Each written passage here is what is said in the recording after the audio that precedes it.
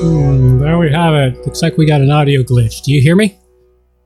I can hear you just fine. It's weird. Like right at the end there, I don't know if you were playing with something, but I could hear the music, and then it was gone again. Right as the song was getting to the end bit. Okay, well, I was playing with something, and that's why you heard it. Can you hear it this time? Hang on. Can you hear this? They turned the friggin' frogs gay! Yeah, I can hear that. Okay. So you didn't hear the sounds earlier when I played them either. I didn't know you were playing sounds earlier. Oh, okay. That explains it. Yep. Discord decided to change my settings on me. All right. Let's get this show on the road. Well, good morning, good afternoon, or good evening, wherever you happen to be hiding out there on the globe today. Coming to you direct from the oasis deep in the heart of the Cowichan Valley. It's episode 71 of the Rogues Tavern Talk. And this week, we have heard of strange fires and planes crashing into food processing centers.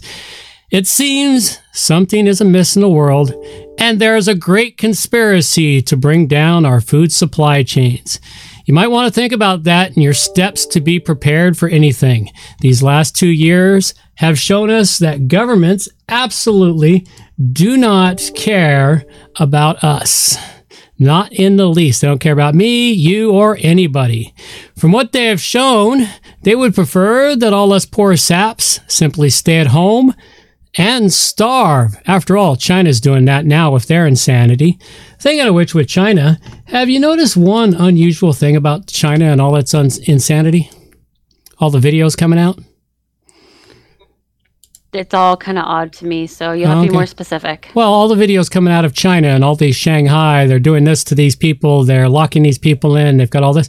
All the videos are very well done, and they come from the point of view of the people doing the evil,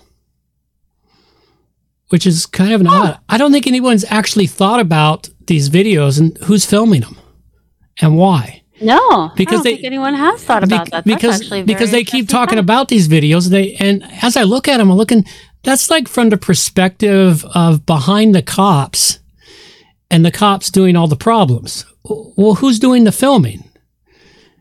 Yeah, they don't exactly have free media. They don't have exactly free media like we do. They don't have rogues of media people doing all the filming. So, and that would be very controlled. It's like, why are they setting out these specifically controlled videos? Anyway, I thought that was interesting. It's just the videos all look so scripted. The footage seems so scripted. But on the whole, I suggest that you grab a drink and come on in out of the dark. Settle down by the fire. Have a drink and fall down some rabbit holes with us. As we start out with a big bass rabbit hole in the beginning. All right. Before we go too much further, though, we must have our weekly reading. What is the show without a good weekly reading from the Bible? And this week, since it's coming to you from the Oasis, we have the 1955 edition of the King James Version Bible, which, you know, there's minor differences between this and my 1973 edition. Not too much, but every once in a while, a word or two is different. At any rate, this week, I'm not sure where I got this from, but I don't think I've ever read from this book. We're going to read from Zechariah, chapter 4, verse 1 to 14. Don't eat the mic. Okay, I won't eat the mic. Sorry, the cat, he started chewing on my mic, and he's giving me loves, but he's also being very bitey. Oh, okay, well... If he bites too hard, it'll electrocute him. All right. Zechariah chapter 4, verse 1 to 14. And the angel that talked with me came again and waked me as a man that is wakened out of his sleep. And he said unto me, What seest thou? And I said, I have looked and beheld a candlestick all of gold, and a bowl upon the top of it, and his 7 lamps therein, 7 pipes to the 7 lamps which are upon the top thereof. And 2 olive trees by it, one upon the right side of the bowl, and the other on the left side thereof. So I answered and spake to the angel that talked with me, saying, What are these, my Lord? Then the angel that talked with me answered and said unto me, Knowest thou not what these be? And I said, No, my Lord. And he answered and spake unto me, saying, This is the word of the Lord unto Zerubbabel, saying, Not by might nor by power, but by my spirit, saith the Lord of hosts. Who art thou, O great mountain, before Zerubbabel? Thou shalt become a plain, and he shall bring forth the headstone thereof with shoutings, crying, Grace, grace unto it. Moreover, the word of the Lord came unto me, saying, The hands of Zerubbabel have laid the foundation of this house. His hand shall also finish it, and thou shalt know that the Lord of hosts hath sent me unto you. For who hath despised the day of small things? For they shall rejoice, and shall see the plummet in the hand of Zerubbabel. With those 7, they are the eyes of the Lord, which run to and fro throughout the whole earth. Then answered I and said unto him, What are these 2 olive trees upon the right side of the candlestick, and upon the left side thereof? And I answered again and said unto him, What be these 2 olive branches which through the 2 golden pipes empty the golden oil out of themselves? And he answered me and said, Knowest thou not what these be? And I said, No, my Lord. Then he said, These are the 2 anointed ones that stand by the Lord of the whole earth. There you go. That doesn't even actually make any sense whatsoever to me. Not really. What was that word? Zerubbabel? Zerubbabel. Zerubbabel. He's a personage from the Bible. I know the name. I know I'm not pronouncing it correctly. It's Zerubbabel.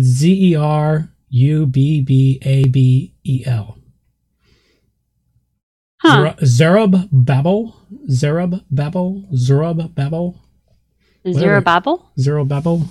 I don't know, but that actually that's what I get for not reading the chapters, man. Sometimes they just actually make no sense whatsoever. But that's not a big overly concern here. Sometimes they're really poignant, but tonight, I guess that's the theme of tonight's show. It's not going to make any sense whatsoever. On that, not making sense, let's go with this cool thing. If you got chickens, here's something cool for you. Get these for your chickens. Little tiny T-Rex arms. Oh my gosh. That's awesome. You can order these little tiny T-Rex arms. It's a little collar. It fits on your chicken, goes under his feathers, and it looks like he has little T-Rex arms. You got to get that for your chickens. Just let them loose in your backyard for a couple days, invite some people over and warn them about the mini T-Rexes. I got mini T-Rexes in the backyard. I just thought that was so cool. So, I don't have a special video, but I've got a couple of random fun facts. That one there was kind of cute. All right, this other one here. It's a tree everyone roots for. It's Washington's Tree of Life, which clings to survival against all odds. There you go. It's a really cool picture. It's hanging on. It's hanging on by its roots on the edge. The underside is washed out. There's a waterfall behind it, so it's basically just hanging on by its fingertips. Wow. Its fingertips and toe tips are what's holding it alive and keeping it upright. That's kind of impressive. It's kind of impressive when you see a tree like that. So I just thought that was kind of cool. Reminds you that you can do anything just by the skin of your teeth. Yep, pretty much. Nature has a way of giving us some poignant stuff from time to time. It's really kind of cool. Mm-hmm. All right. Let's get rolling and rocking and all that other good stuff into our gardening, urban farming, and all kinds of other wonderful stuff. First off, we've got 15 vegetable seeds you need to sow outside before the last spring frost. Or you can sow out. You don't need to sow them before the last spring frost, but if you're in a hurry to get your garden planted, these are 15 seeds that you can direct sow before your last spring frost, usually no more than 2 or 3 weeks. unless you're in a deep south, you can start them in January, but most places you can start them in late February to late April, depending on where you live. Like our last frost here is another week and a half away, and I still haven't gotten these seeds in the ground. I've been so busy with other things, I just haven't been out to put the seeds in the ground. Been meaning to. Although I do have onion sets in the ground, but I plant my onions in October, November, and let them overwinter. So another one here is lettuce. You can start your lettuce now and get that going. You can start kohlrabi. Kohlrabi is what that is. Kohlrabi. What is kohlrabi? It is a vegetable that I've never ever prepared or eaten. I've seen it in a grocery store, and it's not cheap. It's an expensive veggie in the grocery store. I hear it's pretty tasty. What part of that do you use? The center. You peel it and eat the center. Oh. I imagine it's like a beet. It's a cabbage. Like a cabbage or a turnip. It says cabbage turnip in German tongue. Oh, okay. It's got edible green leaves above and crispy, juicy, and mildly sweet bulb below. So oh, okay. It's part of the brassica family, which makes it part of cabbages, broccoli, cauliflower, all of those. Parsnips. I'm going to be planting parsnips this year. Parsnips are like a big giant carrot turnip, and they're supposed to be pretty tasty, but they're really good in soups and stews and stuff, and they store really well in the winter. Parsnips are actually really good. Kale. I'm going to see if I can grow myself another 6-foot kale plant this year. I've already got my kale plant. No, I got my kale starts. I got to get the kale in the ground now. I got to move it from starts to in the ground because I start kale seeds in like February. Radishes. See if I can actually grow them this year. I've had some really unusual luck with radishes last year. Couldn't seem to grow them to save my life. Much like carrots. I don't know. Spinach. I got to get some spinach in the ground. Arugula. I like arugula. It's really tasty in salads. Mustard. Mustard greens are one of my faves. Beets. I do like beets. It's a fair warning on beets. If you eat a lot of them and you suddenly pee red, you're not bleeding. Just remember that. I forgot that beets do that to you. And 3 years ago, maybe it was 4 or 5 years ago, we had a dinner and I was really, for some reason, I was craving beets, and we made a whole pile of beets, and I sat there and ate a big pile of them. And the next day I started peeing red, and I was like, well, is there something wrong? And I was like, oh yeah, I ate beets. Beets will turn your urine red. Another good thing to know about beets, they stain everything. It's not blood everywhere. It's just beets. Yep. That's why it makes good dye. It does. I was making beets, and I guess some beet juice dribbled down. And when I went to go move my cutting board to clean it, I thought it was dry blood, like a big puddle of dry blood. And I'm like, what? Who sliced off their finger? No, it was just beet juice. Beet juice. Swiss chard. Swiss chard's very tasty. Broccoli. I've got my broccoli, cauliflower, and cabbages in the ground already. I started the seeds in like January. Carrots. Yeah. Me and carrots, we're not getting along. All that little special, the special care I took to do the carrots like a few weeks ago, when everything was fine. I even pre-soaked them and mixed them in this goo stuff to try and get them more evenly. They still haven't come up. 3 weeks later. Really? They still haven't come up 3 weeks later. It's like you're just having bad luck with carrots. Yeah, it's like at least 1 or 2 should show up, but they're just not. I'm beginning to think I'll never be able to grow carrots. I keep trying, but my peas have already been in the ground. They're already growing up. They're doing quite well. I like peas. Turnips. I like turnips too. I got to get those in the ground still. So there's the list, folks. All right. Next item we got here for you. Zucchini and squash growing mistakes. For those of you that grow zucchini and squash and wonder why it's not working, You want to read this article over. It gives you all the tips and tricks about the wrong varieties you might be choosing, temperatures, where you're growing it, sun, seeds, how to sow them, too early, too late, all this other stuff. So read this article over. It's a really good article on making sure that your zucchinis are going to do well. I have very few problems with zucchinis. Biggest problem I have with them is if they're not big enough or I don't protect them, the snails or something come in and eat the damn things on me. Now, this next article is one that I have found useful because it's something I've been dealing with and I hadn't quite figured out how to deal with it properly in the greenhouse. And that's how to prevent your leggy or long and floppy seedlings when you start your plants from seeds. Toilet paper rolls? Nope. There's lots of things that happen. Not enough light, or in my case, what I discovered is I use heat pads to get my seeds started. But problem is I was leaving them on the heat pads too long, and that extra heat in the soil encourages them to grow faster, even though there's not enough sunlight for them to grow too.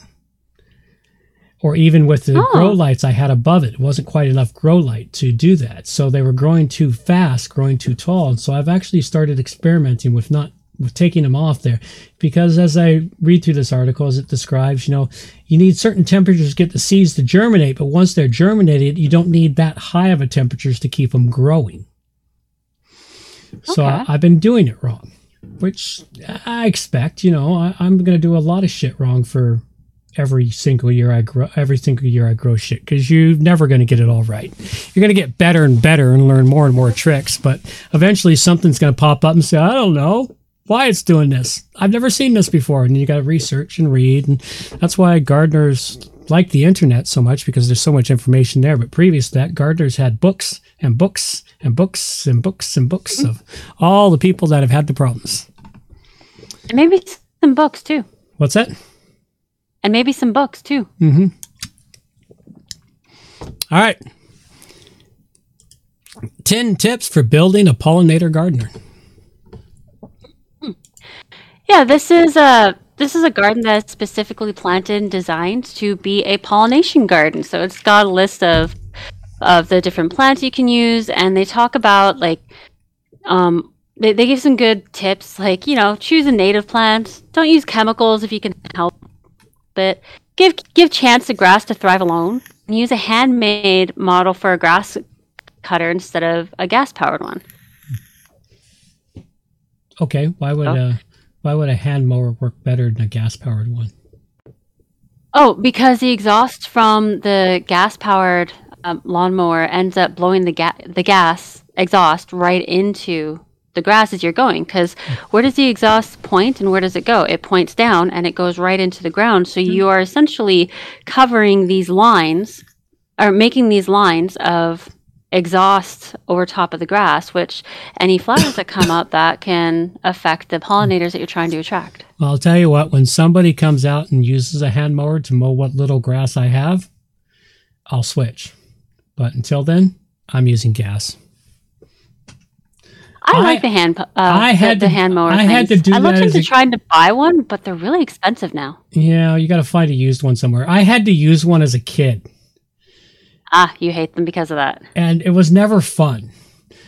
And if you didn't mow the grass every 3 days, you couldn't do it. And plus you had to get in there and sharpen them at least once a month. You had to sharpen the blades once a month to keep it so that they would actually cut the grass and not rip it. So they were a lot of work.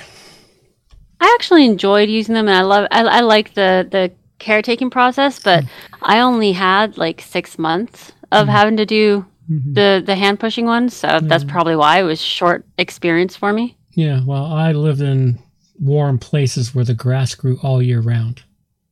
That would suck. Yes, had to be mowed all the time. There wasn't you didn't get winters off and the grass stopped growing. It kept growing in the winter. Go easy on chemicals. Yeah, that's always important. Use no chemicals if you can. If you got to, make sure they're organic pesticides. But best bet is to use no chemicals at all. That's really hard to do. I'll also mix in companion plants like dill, basil. Mm-hmm. things that'll help to keep away the pests, but also draw in the pollinators. Marigolds. Yeah. Yep, the birds love me. I feed the birds, so they come in to me all the time. Actually, I have a blue jay hanging around the oasis right now. Cool. So I've seen him a couple of times. So we'll see what happens. Got all kinds of strange birds. I haven't seen the golden greenfinches yet, though. No? First time I saw them, I thought somebody's canary had escaped. Seriously, they look like canaries. They really do. They really, really do. Like I'd never seen birds that brightly colored here on this island until I was in that backyard. Yeah, neither. The first time I saw it, I was like, this one of our neighbors' canaries escaped. He's over here eating the food. Well, at least he's getting fed. And then I saw somebody else post them on Facebook, and I thought, wait a minute, that's the exact same bird I saw. It couldn't be the same one because they were in another part of the valley here. It's like, okay, and it's like they're called goldfinches. And but they come in gold and green, from what I've seen. Which is really cool. Yeah, they're kind of cool. They're a really cool bird. Reduce, reuse, and recycle. Yes, use your compost bins. Compost it all. Biodegradable pots. Yes. Give grass a chance to thrive alone. Yeah. I want grass Meaning, to like, die. when I read through this, they're talking not just about, like, don't mow it too short and stuff. They're also talking about letting the weeds take over and let the grass fix itself. Well, yeah. Many people won't do that. They'll rip those weeds up and wonder why they're triple the number of them the next year. Yeah. And, like, if you just spend a couple of years, like, for us it would be a couple of years because we have the winter, but leave your grass alone for a couple of years and you'll end up getting a beautiful meadow-style grass. Yeah. Yeah, it'll happen. I know a few people I've talked to that don't believe me, but okay. It's like I watched a video one time of these guys who bought themselves an orchard. And the paths in between the trees, which were grass. But when they bought the orchard, it wasn't grass. It was mostly dandelions. And I guess the previous owners had tried to control them in one ways. But he'd read somewhere about, dandelions are there to fix soil. That's their main job. Their job is to fix and repair soil. And they will grow as long as the soil doesn't have the proper nutrients. And so what he decided to do was just leave them alone. Just let them be. And after 5 years, it slowly switched over from dandelions to only an occasional dandelion. And it was just all grass. Because dandelions reach down deep into the subsoil with their super long taproot and pull nutrients up from down there that's needed at the top. Mm-hmm. So you can do it. You just have to let it be, and it'll happen. But most people be won't. patient. You have to be patient. You also can't cut the dandelions. You gotta let them bloom. Yeah, it sucks when the critters get in there and start digging them all up, though, because then you have a bunch of holes in your yard. Yeah. That's a real pain in the neck. So. Yeah, I'd managed to convince my last landlords to let me try it the natural way. Just leave it alone and give it a couple years, and the grass will end up fixing itself, to convince them. And then the raccoons came and dug up the yard to eat the dandelions. They dug up the yard to eat the dandelions. Well, that's one way to get your dandelions ripped out of your yard. Just wait for the raccoons to come weed it for you. Yep. Yeah, that's kind of cool. All right. Planting, growing, and harvesting broccoli. What do you have to say about this? So this is what they talk about here is how it's a cool season veggie. So planting in early to mid-spring is the best idea. Mm-hmm. The article will go through and explains how to take care of broccoli from seedling to harvesting. It's pretty good article for learning how to take care of it. It takes you through the various steps and gives you some pictures so you can see what it's supposed to look like at the different stages. And I've actually managed to successfully grow broccoli. Pardon me? I said I've managed to successfully grow broccoli a couple of times. Which is awesome. I like broccoli, but I only like broccoli when it's like added into soups and stuff. It adds a wonderful flavor, I find, but broccoli itself, I don't like it alone. Yeah. I don't know. I like broccoli. I like it fresh and use it for dipping. Maybe my problem is I've only ever had store-bought because I haven't tried your broccoli. Well, even store-bought, I like it fresh. It's still not bad, store-bought. I didn't really like cabbage or radishes much until I tried them from your garden. So, well, there's a difference between locally fresh grown in your garden and store-bought, but I do like broccoli even fresh from the grocery store. It does take a while for it to grow. The really cool thing that a lot of people don't realize about broccoli is once you grow it and you get your main head, the big giant head, if you snip that off but leave the rest of the plant, it will produce a whole bunch of baby broccolis afterwards. Oh, cool. That you can pluck for the next couple of months. You can pluck all these little baby ones. So you can continue to eat broccoli even after you've taken the main floret. Nice. Yeah, I thought that was kind of cool because I'd read about that, and when I was growing broccoli, and then I snipped the head, and I would wait it, and say, sure enough, you got all these little baby ones, and the broccoli leaves themselves are edible. Are they? Oh yeah, they're like a green. You can fry them, slice them, boil them, however you like your different types of greens. They're all edible. Everything in the upper plant is edible. Ooh. So you get a lot of nutrition out of broccoli. All right. 7 random garden things. No, we got random garden things, not 7 random, but random garden things.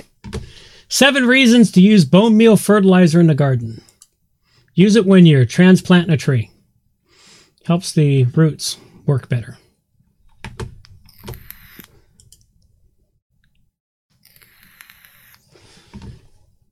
Hello. Did I lose you? You must have. I didn't hear you. I didn't hear you either. I was going to say, how does it help? Like, does it just give it It gives us some nutrition. Or? I'm not certain how it works. I just know it does. I haven't dug into why it works. But bone meal, of course, is powder from animal bones. You can make your own bone meal. All those bones you save from ribs and, steak bones or ham bones or whatever you got those bones. Take all those bones, throw them into something and cook them well in a fire. It's like I've taken the bones from different things and I've saved them, thrown them in the freezer. And then when I'm doing my biochar, I throw them in the thing with the biochar. And when it comes out, they just crush into a fine powder.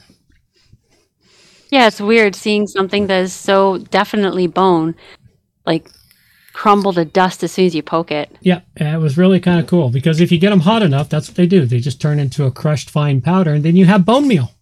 You've created your own bone meal. So it's another way to put less waste out there into the world, and break it down a whole lot faster. Like if you bury a bone, it'll take forever for it to break down. But if you fry it in a hot fire until it bakes away, you got bone meal. But bone meal does have lots of uses. It does improve your garden. I can't remember. It's phosphorus into your soil. Let's see what else we got here. Calcium for your soil, for the plants that need calcium, like peppers. Nitrogen. It may contain nitrogen. I wouldn't bet on the nitrogen. Another bone meal. It balances out the inequalities without overpowering your soil. So there's a good... it's great for organic gardening. So that looks like a really cool article to read up on. Definitely. Do-it-yourself garden paths and walkway ideas. Yeah, this one is kind of a cool article. It goes through the different kinds of walkways that you can make yourself. My personal favorite one is taking old pallet. I can't think the word. Plank. There we go. Taking old pallet planks and just laying them down. They also mention make sure that you make the path wide enough. Make sure that where you lay the path, there's nothing kind of hanging down where people are going to knock their head over. Make sure that whatever you put down, it's either in the ground or so solid that people aren't likely to trip, or that the different things are close together.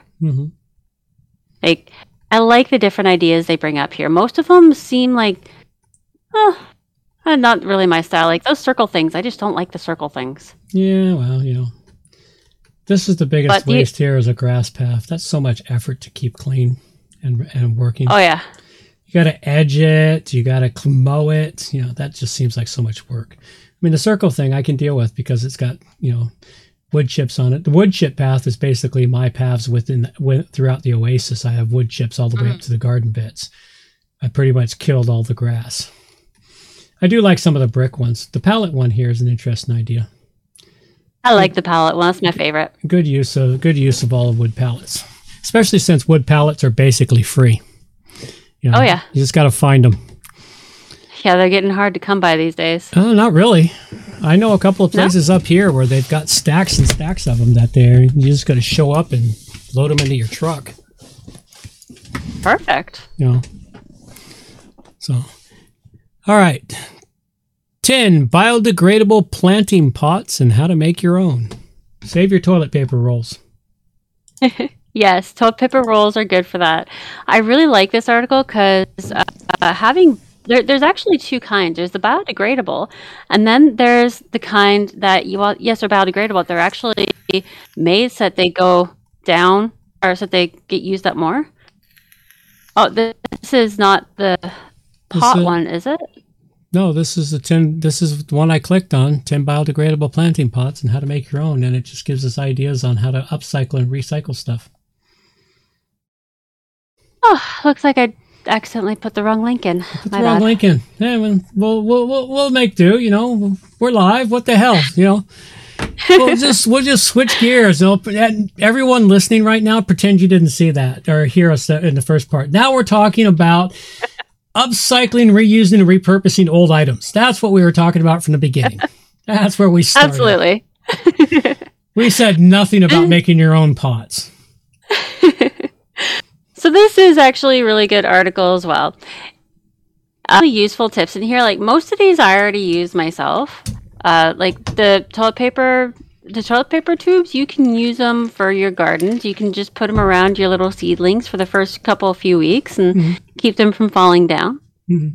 And like rubber bands, there's lots of ways you can use these. This person talks about taking rubber band and putting it across a paint can lid, and then they can use the rubber band to like wipe off the excess paint so there's no drips. Mm-hmm.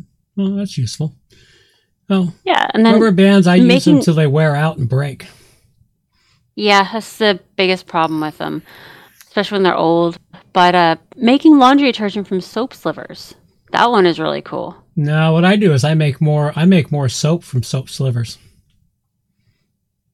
Which is definitely a good idea. But I mean, if you like the smell of your soap that much, go ahead and make some laundry detergent. It'll work. Yeah, well, it's just soap. Yeah, you can just shred it up and make soap. But yeah, I take it and remelt it and turn it back into soap again. Turn it into bars of soap again. There's some fun designs you can use for soap. Mm-hmm. Repurposing plastic lids. Frisbees. Mm-hmm. Yeah, there's lots of things you can do with that. Upcycling tops from Parmesan cheese containers. All right. Do they really fit on narrow Jack Mason jars? Huh. Apparently, yeah. I'll have to give that a try. I don't buy my Parmesan cheese though in containers very often. I tend to buy blocks of Parmesan cheese because it's cheaper and it lasts longer.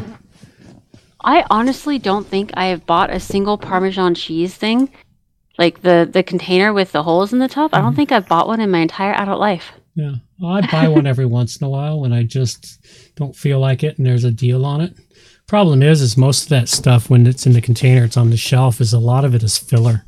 There's a good percentage of it that's filler and it's not pure Parmesan cheese. That's why it's so cheap. All right. How do birds predict the weather? Not how do, just that they do. I mean, most of the way that we can tell that they are predicting the weather is through Proverbs. But I mean, Proverbs were brought about from people who did nothing but watch and work and watch the sky some more. Well, they had nothing else. They didn't have YouTube and Odyssey and Twitter and Facebook, and all they had was books and each other and the outdoors. That was their entertainment. Yep. Or once on every Sunday go to church and maybe once in a blue moon going to town and catch a show. And for the guy, he got to go to the saloon because women weren't allowed in the saloon unless you were with that type of woman. So hawks flying high means a clear sky. When they fly low, prepare for a blow. Yeah, you know why? Why? That one's obvious. When the pressure is up, they do tend to fly lower. No, but that wouldn't. When the pressure's up, you're not going to have a clear sky. Or when the pressure's up is when you're going to have a clear sky. It's only when the pressure's low that you would have a clear sky, or would have rain. Low pressure means storm. High pressure means clear. So they fly high because of the high pressure, and the high pressure allows for better updrafts for them. Okay. Well, we don't have very much fair weather because the geese always fly over here. They're flying pretty low. Yeah, we really don't have very much good weather this time of year, especially. It's been raining for 3 weeks now, with only the occasional clear skies. I'm lucky to have gotten most of that bloody fence done that I have to move. I'm down to one pole left to move, and I have to get out there with a breaker bar, a big long crowbar to break the concrete up because it's the one last hole, and of course it's near the end of the line where there's another fence and it's near another pole, so there's a big chunk of concrete flowed into the area. Of course, exactly where I have to dig the hole. But of course, it could be worse. I mean, we dug up some massively huge rocks digging these holes, and I'm thinking, why? Wow, why? It's like. Anyway, go ahead. Migrating birds fly more easily in dense and high-pressure condensations. Yeah, well, that's the same thing. Therefore, geese fly high. One of the ones I learned when I was younger was about seagulls coming inland. Oh yeah. When seagulls come inland, you can expect a storm unless you are by a fast food place, which there are so many fast food places now. It's hard to tell when the seagulls are inland because it's a storm coming or they're just looking for food. Except for my apartment in Victoria, which across the street, the only thing near me is the high school field. There's no fast food within 2 kilometers of my house. So when they all land in the field across the street, there's a big storm. I know there's a storm coming in. And without fail, when I see a shitload of seagulls out there in the field, I'm looking, okay, we got a storm coming in. Within 24 hours, a storm is rolling through. When fowl roost in daytime, expect rain. Okay, so I'll pay attention to my chickens. If crows fly in pairs, expect fine weather. A crow flying alone is a sign of foul weather. Yeah, I don't believe that because there's always crows flying alone around here, even in the sunny days. The whiteness of a goose's breastbone indicates the kind of winter. A red or dark spotted bone means a cold and stormy winter. Few or light colored spots mean a mild winter. I thought that was kind of interesting. In the fall, drumming partridge means a mild and open winter. When domestic geese walk east and fly west, expect cold weather. That one was kind of interesting. Okay. If birds in the autumn grow tame, the winter will be too cold for game. When the rooster goes crowing to bed, he will rise with a watery head. Okay. I think that means it's going to rain. Yep, that's what it means. It's going to rain. But I won't know that because I'm not allowed to have a rooster. When the swallow's nest is high, the summer is very dry. When the swallow buildeth low, you can safely reap and sow. Although reading up on chickens, I did read some interesting stuff on chickens, is that hens can get pretty noisy too. Mm-hmm. And they especially get noisy in the morning when they're laying their eggs. Because it turns out hens like to brag every time they lay an egg. They like to start clucking after they've laid an egg. At least this is some of the articles. This is some of the articles I've read is that hens will start clucking after they've laid an egg, and the theory behind it is well maybe they're happy because they got that egg out. At any rate, yeah, I have way too much chicken knowledge running through my head right now as I'm preparing to have chickens. I've been putting it off. I actually have a chicken article for you tonight too. All right, well, we're running into some time here. Let's kind of skip the 10 uses for coffee and coffee grounds. Okay. Canning meatloaf for meals in a jar. This one here, we'll just touch on this. This is a really good one. If you're into your canning and you have a pressure canner, you'll want to look into this because I kind of like this recipe. I'll probably look at doing it this year. And that is you make yourself up hamburger patties or a meatloaf, basically, and you make them just the right size to fit into your canning jar. You fry them up in the oven. Then you mix yourself up a marinara sauce. You put the meatloaf patties in a jar, and then you cover it in marinara sauce, and then you pressure can it, and now you have an instant meal in a jar. Instant meatloaf with sauce in a jar. Cool. And now that I've learned how to pressure can finally, and I have no problem worrying that I'm going to blow the whole house up with my pressure canner. Which is always the biggest, when you read about people in pressure can, that's always the biggest fear the first few times you use it, that you're going to blow the thing apart. Makes sense. Yeah, because, you are basically putting a bomb on top of your stove that, if mishandled, will explode.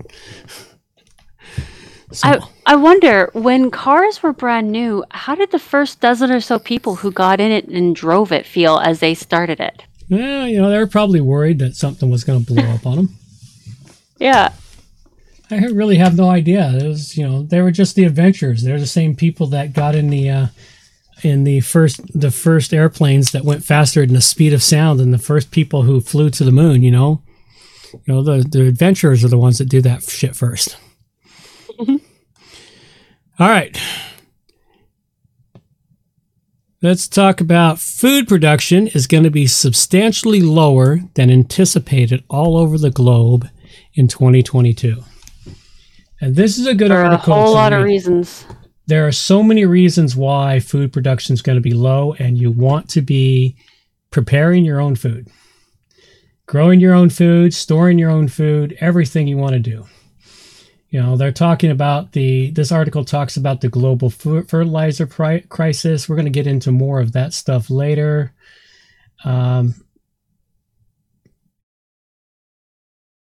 The lower wheat produce production, the lower corn production, not just in North America, but all over the globe. The fact that the train system in North America and the United States in particular, they've stopped shipping as much fertilizer across the nation. That we have this so-called bird flu pandemic right now, which of course is relying on the same PCR technology that the Rona relied on to determine who had cases of it.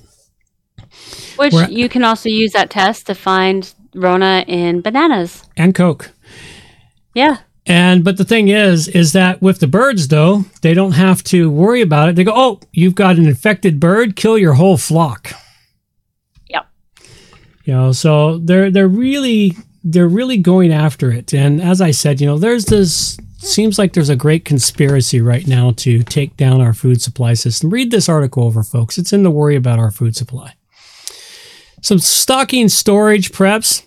These are a couple of quick tips and information here. One, if you're planning to head out for a few days or a week or so and you think there might be bad weather, there's a chance you might lose power, or just simply the fact that you live in an area that does lose power in the winter and you know better than to go into your freezer, if you take a frozen cup of water and you put a coin on top of it and stick it in your freezer, stick it near the door, towards the front of the door, because that's the area that loses the cold the fastest.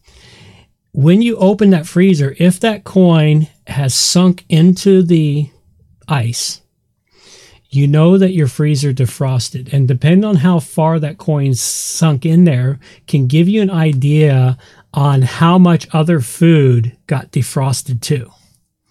So that if any of your food has gone bad on you and you didn't know about it, because you could lose power. Like if you go away for a week, you could lose power for 3 days and not even know you lost your power. And you could have had your food thaw out on you and then refreeze, and you think it's still healthy and safe, but in reality, it might not be healthy and safe anymore.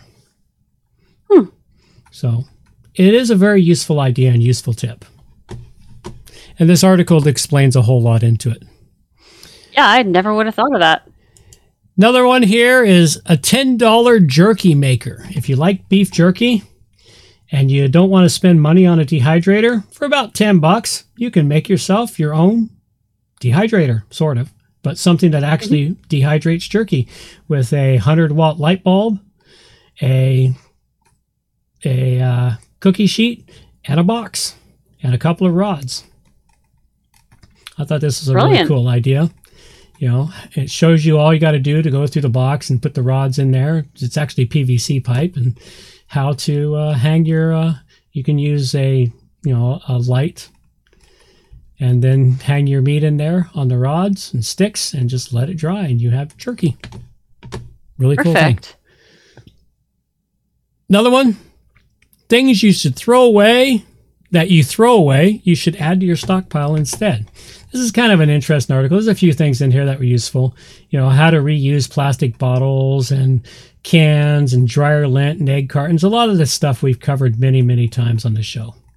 So I just thought it was useful to bring forward. But this is all of it together in one. Pretty awesome. 30-cent survival food that you should hoard. Mr. Noodles? That's exactly what it is. It's like the only thing that is still that cheap. Yes, ramen. Ramen noodles. They're dirt cheap, and yet they're a good, mostly nutritious food. But they do provide calories. They fill you up and they provide some calories. It takes about 70 hours for them to fully digest in your system, but well, that means it's longer in your system. Means you're not as hungry as fast. But when you're starving, you won't care. That's good. But you can also put anything you've got available into the ramen noodles. Ramen noodles can be made very nutritious. Yeah, they can. This one here I thought was an interesting article, something I'd never thought about. It's called a do-it-yourself survival jar. Basically, you survival jar? Well, survival bottle is what it should say. Get yourself a drinking water bottle, one of those big Nalgene bottles, or a stainless steel bottle, and then you go and put in all the things you need for survival in it. Twine, first aid kit, a emergency blanket, whistle, small knife, lighter, water filter, line, twine, all kinds of things. And all this stuff will fit inside this jar, and then you can carry it in your backpack or whatever, but you have all the instant things you need for survival in one container. I thought that was kind of useful. That is useful. All right, health prep. This is something that you'll want to do, especially since everyone's been talking so much about nuclear holocaust lately, is if you can't get iodine, but you really want to get iodine into your diet because that helps protect you against radiation fallout, 5 foods that are rich in iodine that you can eat to help manage radiation effects or get your iodine levels up so that if it ever happens, your iodine levels are already high, because iodine helps absorb radiation and prevents it from harming your body. And they tell you how much you need. That works. I have no idea. I don't know the science behind it. They tell you what you need, but they tell you the food. Seaweed or kelp, very rich in iodine. Eggs. I didn't realize eggs were high in iodine. Extremely high in iodine. Useful. You get 54 micrograms of iodine. Now, they did mention up here that what you need, your daily recommended dose is around 150 micrograms of iodine. So 3 eggs will give you your daily dose. Cool. Judging by the math there.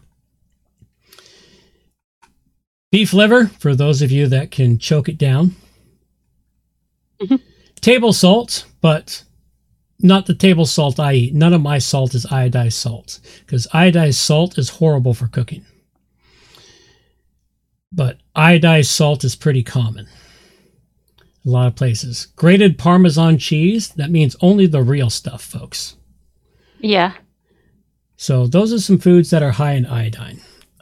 I didn't know that about eggs, and now that I'm going to be having real eggs, fresh eggs, I imagine they'll be just as good or better. So that's perfect. 10 tips to help you start exercising and keep at it. I thought this was a good article. Really, it just tells you how to get yourself started. It suggests that you start out with just flexing and tightening all of your muscles. Mm-hmm. Like, start doing small things and make that at least a habit a day, and do stretches, and then eventually start yourself getting into actual exercises that you want to do. Mm-hmm. And if you start out with the really small stuff and slowly work in more, it won't feel like a change to your daily routine. It'll feel like you're just, doing your regular routine, because by the time you actually get to the point where you're doing proper exercises, you've already been doing it for a while, and they give you a list of exercises to start with and exercises to do. That's a good way to do it. Mm. All right, let's see what else we got here. We got anything really super we want to cover here? Let's cover this one, because this one here is kind of useful. 12 Native American remedies that we have lost to history.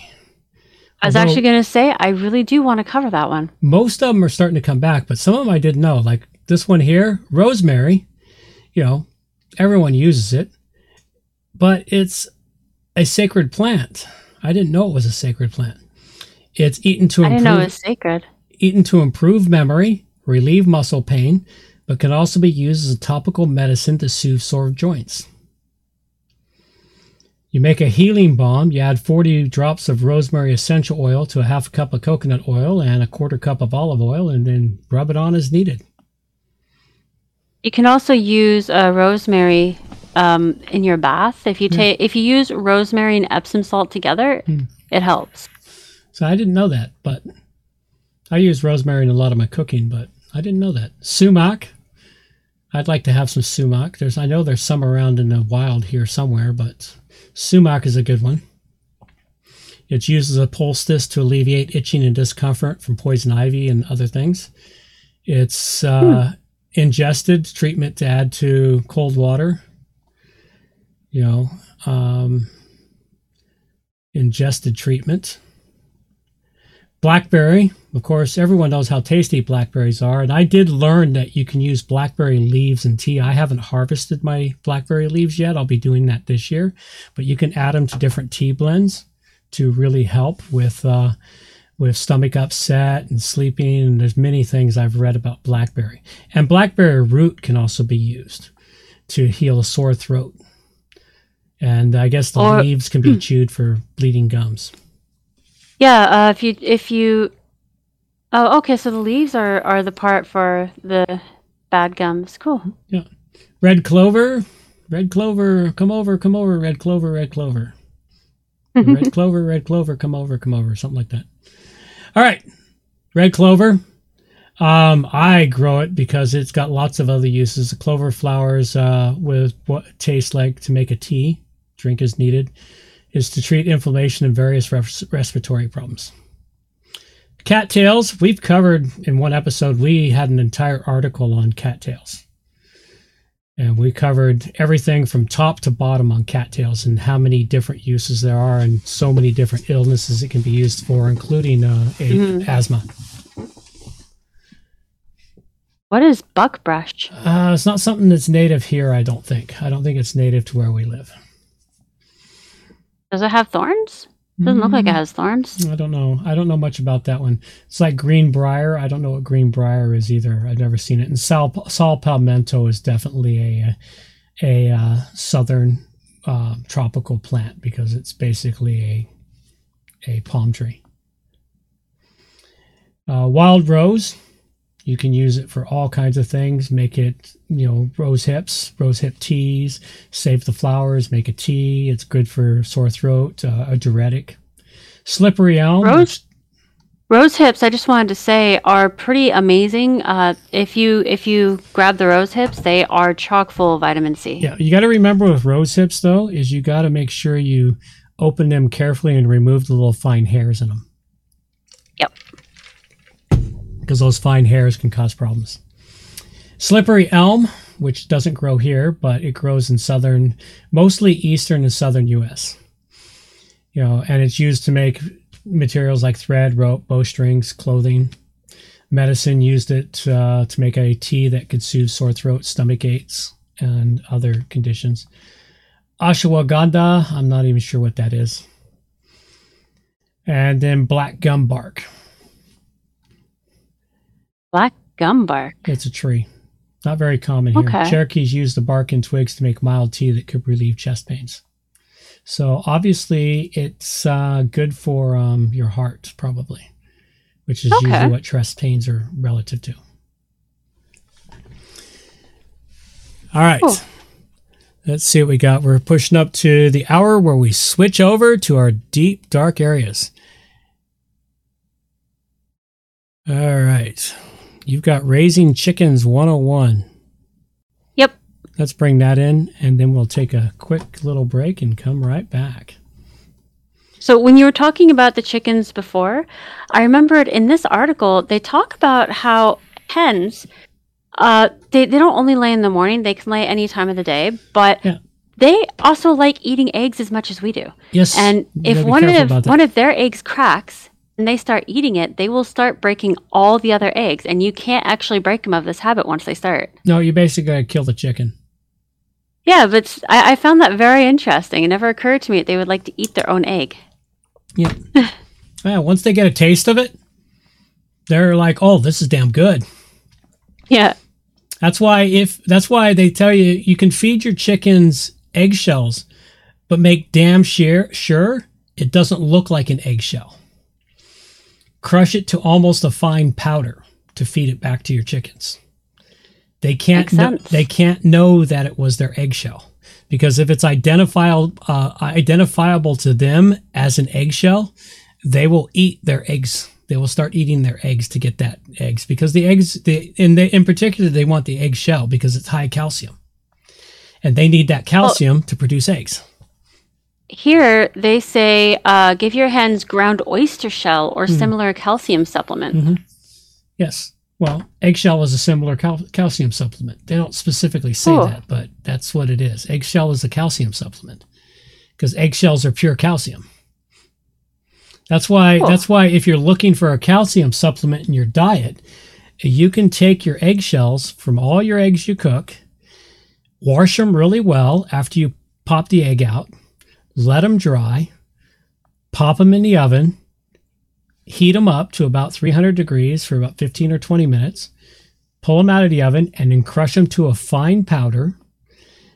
Pop them into, you can either spoon it into your drink and mix it in like you would any other stuff into your drink, or if you like taking capsules and you have a little capsule maker, you can spoon it all into all the capsule shells, and you can pop a capsule every day full of calcium. Neat. Yeah. So lots of really good uses for eggshells. I tend to just crush them up and put them into my soil. I haven't got to the point where I've been using them for a calcium supplement yet. But I don't need a calcium supplement. All right. I think we need to take a little bit of a break here before we start down our route. Actually, wait a sec. We've got Noisy Chickens, all about foul language. Since we're on all about chickens tonight, let's get this one here. I saw this. Let's get this one out of the way. Yeah, this is the one. This is the article I was talking about earlier. It talks about all the chickens, not just the roosters making your noise, and studying the different sounds the chickens make. Where they discovered that they've identified 24 unique vocalizations and their meanings. Oh. And they talk about the egg song, tidbitting, clucking, squawking, hissing, shrieking, honking, and so much more. So, what is tidbitting? I don't know. What's it say? Series of squeaky, staccato cluck sounds like someone repeatedly scuffing their shoe on a freshly waxed floor. God, that's got to be irritating. Tidbitting is used by roosters and in female-only flocks by alpha hens to call flock mates over to just discovered food. Oh, Mother hens use tidbitting to teach their chicks what to eat in the run and when foraging. Neat. So it's basically like, hey, I found some food over here, guys. Come on over here. Let's get some. All right. So I'll be paying attention. I'm gonna put a camera on the chickens from time to time and just let them be stars for the YouTube channel. That's awesome. Maybe everybody likes watching critters doing their thing. Everyone, especially if the critters do something really crazy and stupid, which they always do. Yeah. All right, let's take a little bit of a break. We'll come right back after this.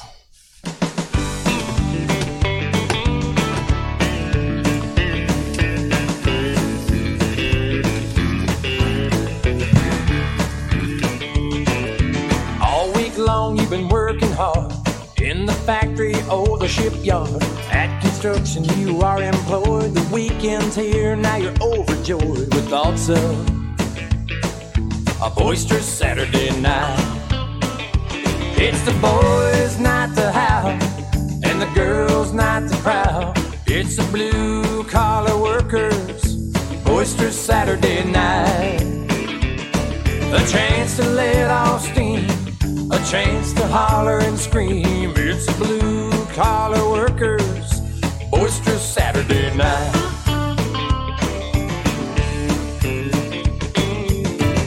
Long you've been longing for that whistle to blow, get out that door, a quick shower, a day fast meal, rev up the car and make her wheels squeal, heading for a boisterous Saturday night.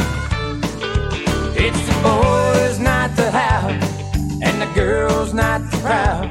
It's the blue-collar workers' boisterous Saturday night. A chance to let off steam, a chance to holler and scream. It's the blue-collar workers' boisterous Saturday night.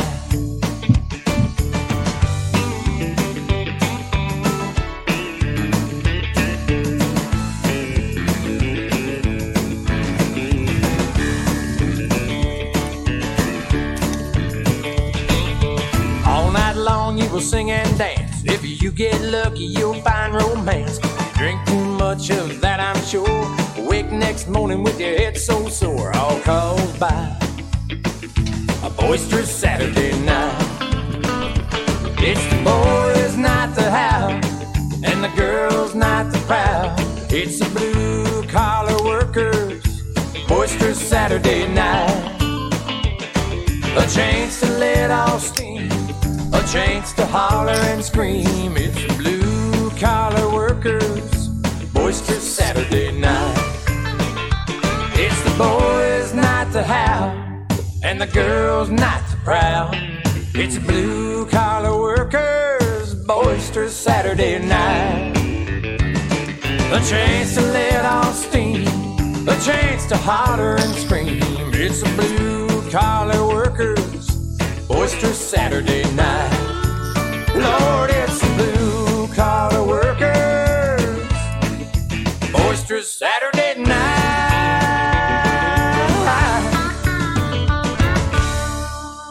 Alrighty then. It's it, folks. We're back. That was a good break. Got some more rum.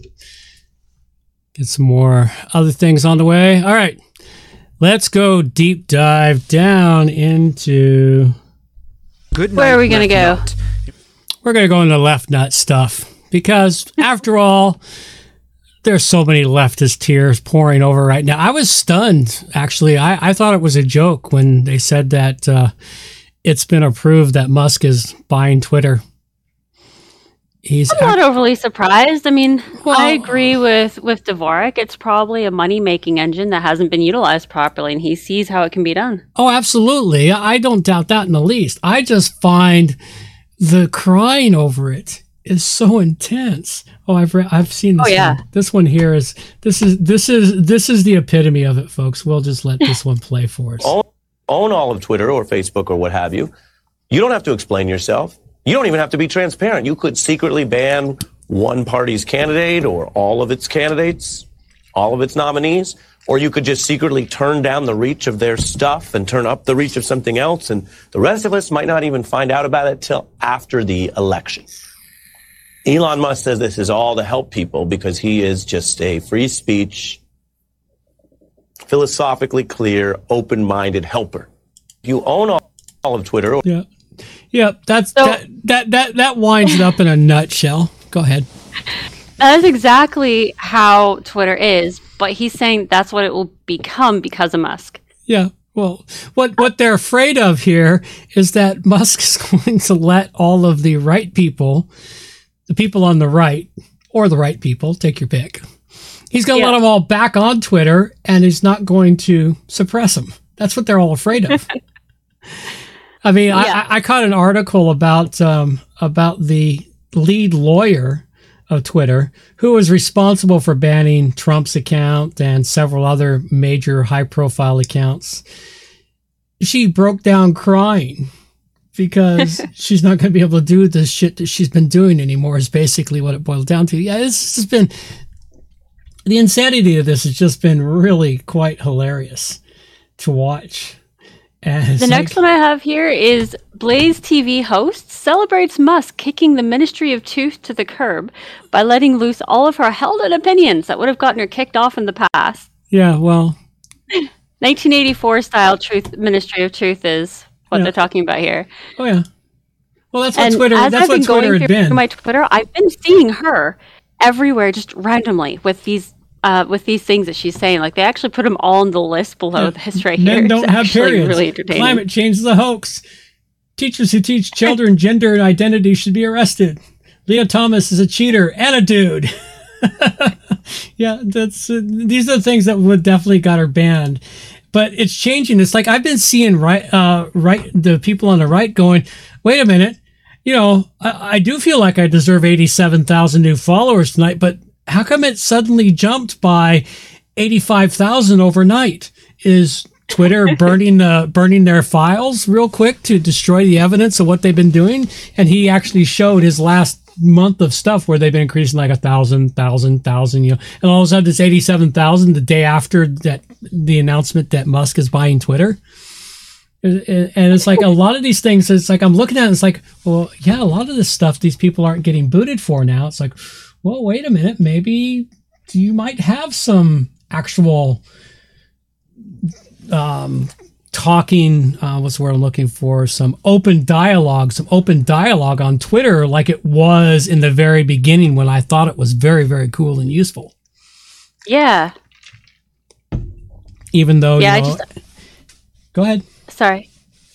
I was just going to say, I thought this list was quite entertaining. If you just kind of scroll down, read one out of every three at least. No, I like this list one. Just keeps going, but it's quite entertaining. Men cannot be women. No, they can't.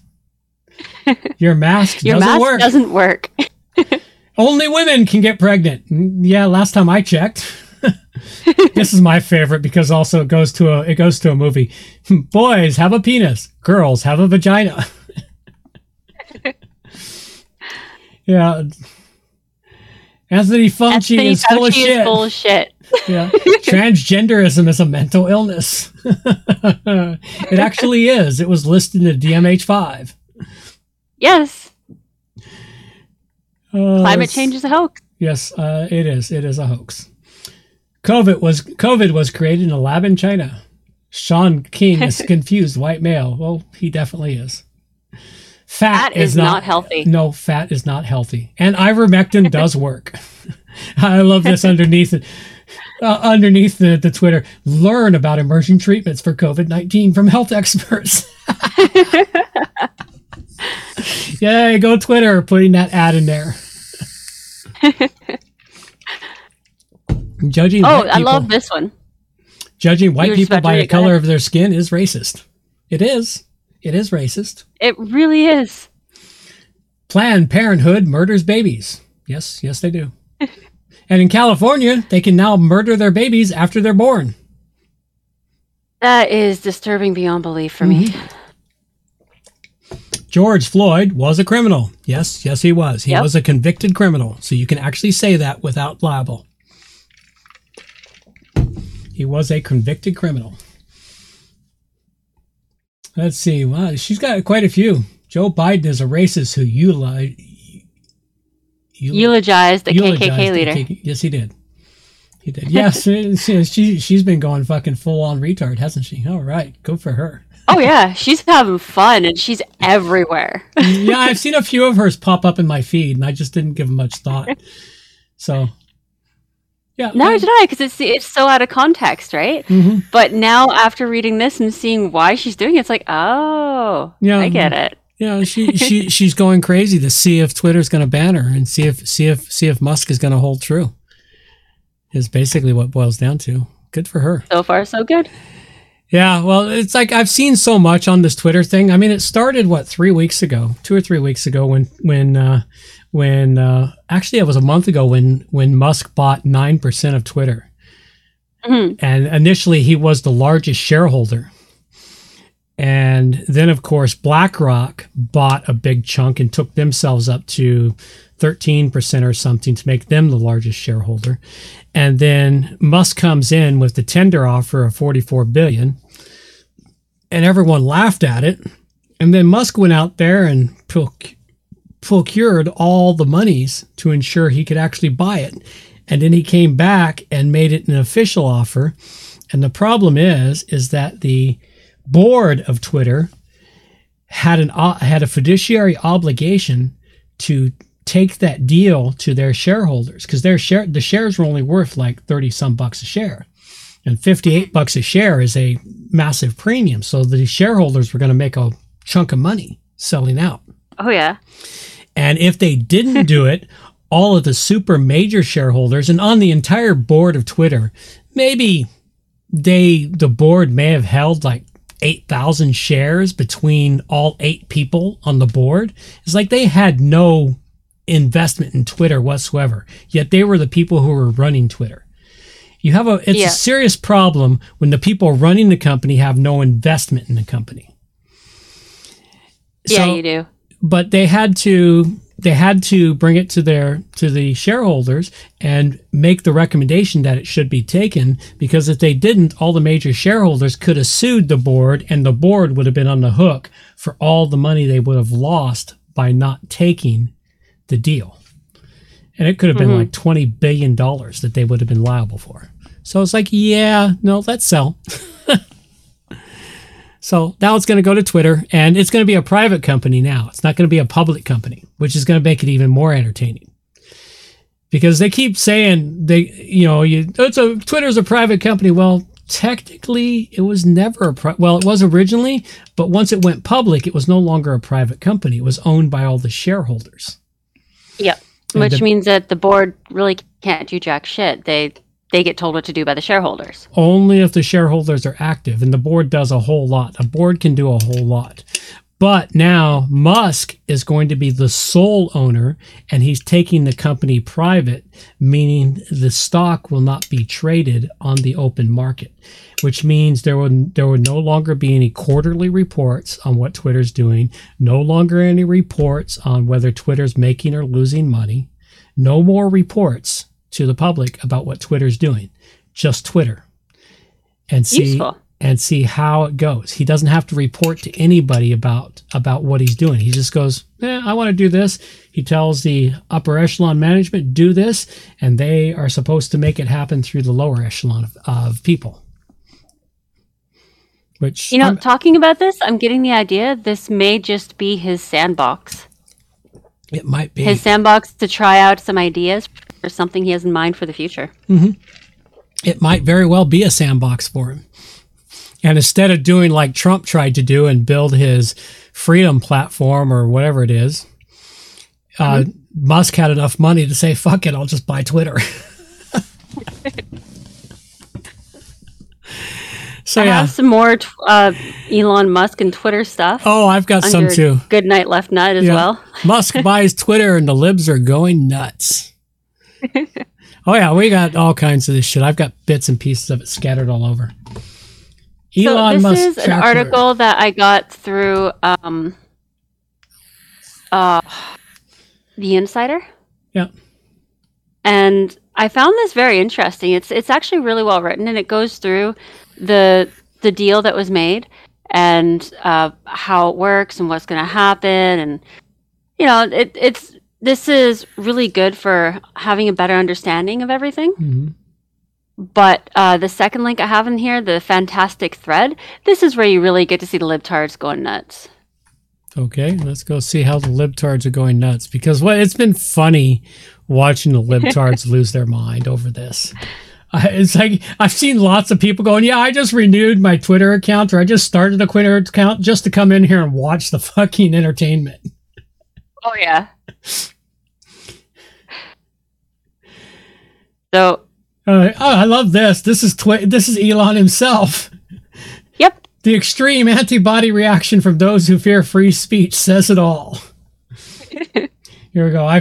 By free speech, I simply mean that which matches the law, which is a free speed absolutist, which is what he claims to be. I'm really hoping that he's a free speech absolutist like myself. If it's within the law, you should be able to say whatever you want, whenever you want. If it's within the law. In other words, you can't threaten people. You can't talk about doing crimes or planning a crime, or, in the United States in particular, there's no such thing as hate speech. It does not exist. It's actually protected speech. Not so much so in Europe and Canada and other places where we have this stupid thing they call freedom of expression, which isn't free speech, but that's a whole nother fucking sideline. But I say, okay, I'm against censorship that goes far beyond the law. If people want less free speech, they will ask government to pass laws to that effect. And they do that. Therefore, going beyond the law is contrary to the will of the people. Absolutely. CJ from East Bay, you're not for free speech. You're for a very one-sided view. Learn the difference. Yeah, no, here's a genuine question, curiosity. This is a fucking moron. What type of things are being silenced on Twitter now? Okay, you are an idiot. Or just very naive. Yeah. It seems like it's already rather free to say whatever. No, it's not. No. As the person we just looked at, everything she said is absolute free speech. Yep. But yet it was being banned on Twitter. This is one that I've been seeing a lot of. Elon Musk could have put that $44 billion towards tackling world poverty. Instead, he's used it to send millions of woke liberal narcissists into a spiral of depression. Honestly, I think it's money well spent. Yes, I saw that one. I thought that was hilarious. But what I've been seeing this other one here where they're going, he should have used that money to solve world poverty. Oh, well. Yeah, what about all the others, though? No, it wouldn't have worked, because anyone who pays attention to this shit, if you give people free shit, they stop trying. They don't appreciate it. They don't understand it. They don't value it. If it's free, there's no value to it. If they don't earn it, they don't feel responsible for it. They also feel bad themselves. When it's given, when you get something for nothing, you sort of feel guilty about it. And the people who get something for nothing feel guilty about it, and they punish themselves, and therefore they punish others. There you go. Elon Musk is committed to nothing except more transparency, more free speech, and the left is melting down, which shows two things. They hate transparency and free speech, yes. They always assumed Twitter opposed both, then gaslit everyone that Twitter wasn't biased. All right.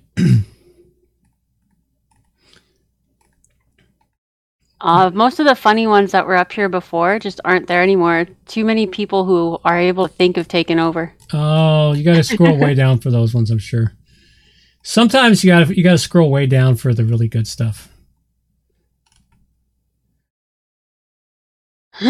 Maybe. Okay, they've disappeared. All right, Twitter employees are freaking out publicly. Now, we already talked about the Twitter lawyer. Oh, you skipped the Elon Musk buying Twitter is making this dude's job unsafe. What's that? It's the third one down. Okay. Or sorry, second one down, and okay. He even tears up at the end, man. Okay, it's a truly amazing performance. I want to see this one. Well, I gotta warn you, your brain is gonna melt a little. Oh, my brain doesn't melt anymore when dealing with libtards. I just kind of look at him and shake my head and go, really? Come on, load. Oh, it didn't load. Did it run away? Here it is. Right here. All right, let's see what it has to say. Come on, load.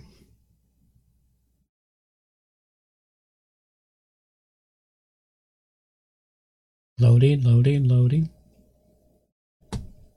Volume. Moderation here at Twitter. Before I get started, I would just like to acknowledge that Twitter's head office... Oh, wait a second. Hi, my name's Tony Fernandez. I use he, him pronouns, and I'm the lead of content moderation here at Twitter. Before I get started, I would just like to acknowledge that Twitter's head office occupies... All right, before I go any further, do you see that dude's eyes? He's either really stoned or half asleep. I'm thinking really stoned. I'm thinking really stoned, but look at the bags under those eyes. Yeah. That's a serious fucking problem he's got going on. I don't know what it is precisely. When you get bags that bad, either you've been in a fight, because it looks like black eyes. I know those. I've seen those. I've had those, and it was usually because I was sleeping like 2 hours a night. Ancestral homelands of the Ramaytush. Oh dear God, that so annoys me when people do that. It so annoys me. All right, let's go with that. Occupies the unceded ancestral home. Oh, hang on. Moderation here at Twitter. Before I get started, I would just like to acknowledge that Twitter's head office occupies the unceded ancestral homelands of the Ramaytush peoples, who are the original inhabitants. Okay, before we hear the rest of that bullshit, in the United States, there is no such thing as unceded lands because the United States conquered them. Mm-hmm. Therefore, they took the lands from them, and ceding it was irrelevant. Here in Canada, yeah, we do kind of have that problem because we kind of swindled them out of most of it, but it was still stolen fair and square. What does unceded mean? It means the people who lived there originally, the First Nations that were there, didn't sign a treaty to give up their lands. They didn't sign a document that says, we sold this land to you. Or they didn't sign a surrender treaty. You don't have to sign a surrender treaty when you get your ass stomped into the ground by the U.S. Cavalry. You lost. Get over it. I've got a problem with that. And, you know, it's like, I'm just like, get over it. Every land, and if you want to go back and you want to deal with it's unceded, well, who did you steal the land from before? Oh, well, we stole it from that tribe. Did they cede it to you? Oh, and you go back to that tribe. Who'd you get it from? Oh, we stole it from that tribe. Because all lands have been conquered and stolen from everyone, going all the way back to the first peoples that landed on those lands. Now, if you can find those actual first peoples, good luck with that. Then you find the actual owners of that land originally. But one of the things that really bothers me about when people go on about this is it is so disrespectful to the warriors of that age, because there is still honor in being conquered and giving way and falling back to save your people. But here they are removing even the honor of giving up to save your people by saying, well, it still belongs to them. But it bothers me. Yeah, every time I hear it, it bothers me. And it's just like, really? Get over it. The land was either stolen or swindled, fair and square. It was stolen, conquered, swindled, fair and square. You know, get over it. It's not gonna change, not without another conquering army. And who knows, we might have another conquering army comes through and stomp us out into existence and take all our lands as we currently have, and then we can whine about it in 100 years. Well, nobody saw the Romans being conquered. Nope, no one saw the Romans being conquered, and eventually that happened too. All right, let's continue. Inhabitants of the San Francisco Peninsula. It's not theirs in the sense that we've ever provided them any sort of compensation, nor do we intend to. But we contribute with our words, which is basically as good as money to them. Fun fact, they don't even believe in money or have a word for it. The reason I'm making this video is You know what, idiot? You're full of shit. They might not have had a word for money, but in essence, they believed in money because they always traded goods. They believed in value for value. They believed in value for value, which is basically the to some extent, because, you know, they're like, well, wait a minute, that this trader guy coming through, he has these shells I really want to use to do this, or he has this item I can't get here, but I have something I can trade him. So I trade something for something. That is money. That is essentially what money is. So you're so full of shit, dude. Sorry. He's going to piss me off. I'm going to do this the whole fucking thing because he's just a moron. Oh, this is part of the reason I wanted you to throw it on, because I love your commentary. Response to Elon Musk recently purchasing 9% of Twitter. Normally, I wouldn't dare call out a neurodivergent African American. However, I feel compelled. Oh, I love that. I love that part too, because everyone seems to forget that Elon is an African American. Yes, he is. He is from Africa, and he's American. He's from Southern Africa. Yep. I find that one just hilarious. So, is this guy doing satire? Nope. He is a Twitter employee. Okay. At this point here, it seems like satire. I know, but no, Dad, this is real life. Okay, let's keep going. Let's see what we got.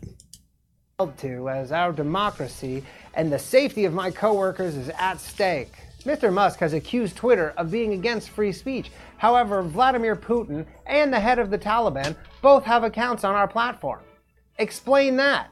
We can't. I mean, you can't. Sure, we banned the sitting president of the United States. Are you sure it's not satire? That little bit right there was towards satire. I don't know. Maybe it is satire, but it's so hard to tell nowadays. At the end there, it really doesn't seem like satire. Okay, well, let's keep going. For life with no recourse. But had we not done that, the QAnon shaman would probably be the Speaker of the House right now. And we admitted we screwed up by not allowing the New York Post story about Hunter Biden's laptop to be shared right before the election, but we had a policy about not sharing hacked materials at the time. And, in our defense, we did reverse that policy, which allowed all the donors to that Canadian Nazi trucker convoy to be exposed. So we do get some things right, like recently when we locked the account of the satire site, the Babylon Bee, for calling Rachel Levine. Okay. I'm sorry, it's just at this moment here, he started out fine. I was making comments thinking it was serious, but the more he gets into this, the more it's like, this is... Yeah. Okay. Man of the Year. She is a woman, and we don't allow hateful content on our platform that isn't directed at the previous administration or any members of the Russian government. More importantly, Twitter is a private business and has the right to refuse service to anyone we choose. Just like a restaurant that won't serve an unvaccinated person, but not like a bakery that won't bake a cake for a gay couple. Mr. Musk fails to realize that with every tweet criticizing Twitter, he puts every one of us in real danger and will face violence in the form of tweets that they have to see. Please, Elon, reconsider. Okay. This guy here, the name, Danny Jokes, that was satire. Okay. Honestly, I thought it was serious because that's just how crazy people are. Well, that's the whole problem. In the beginning, because I didn't look at the information, I just took it for what it was. But his comments, definitely all of them come from the left. Exactly. But the way he was explaining it, he got into explaining it. It's like, no, it's satire. I can hear it. He's satirizing the whole thing and making it seem serious. And he did a good job of it. Very good job of it. He tricked me. Kudos to him, man. I can usually catch those things really well. I didn't catch this one. It's like, wait a minute. No. There's no way. Even the leftards don't generally go as far as he did. True. He took it to the extreme, and then he explained things, which made it even more satiric. You know, it's like, oh yeah, we banned this, but then we didn't ban it. And then we unbanned it just in time so that all the people could be exposed from the truckers convoy.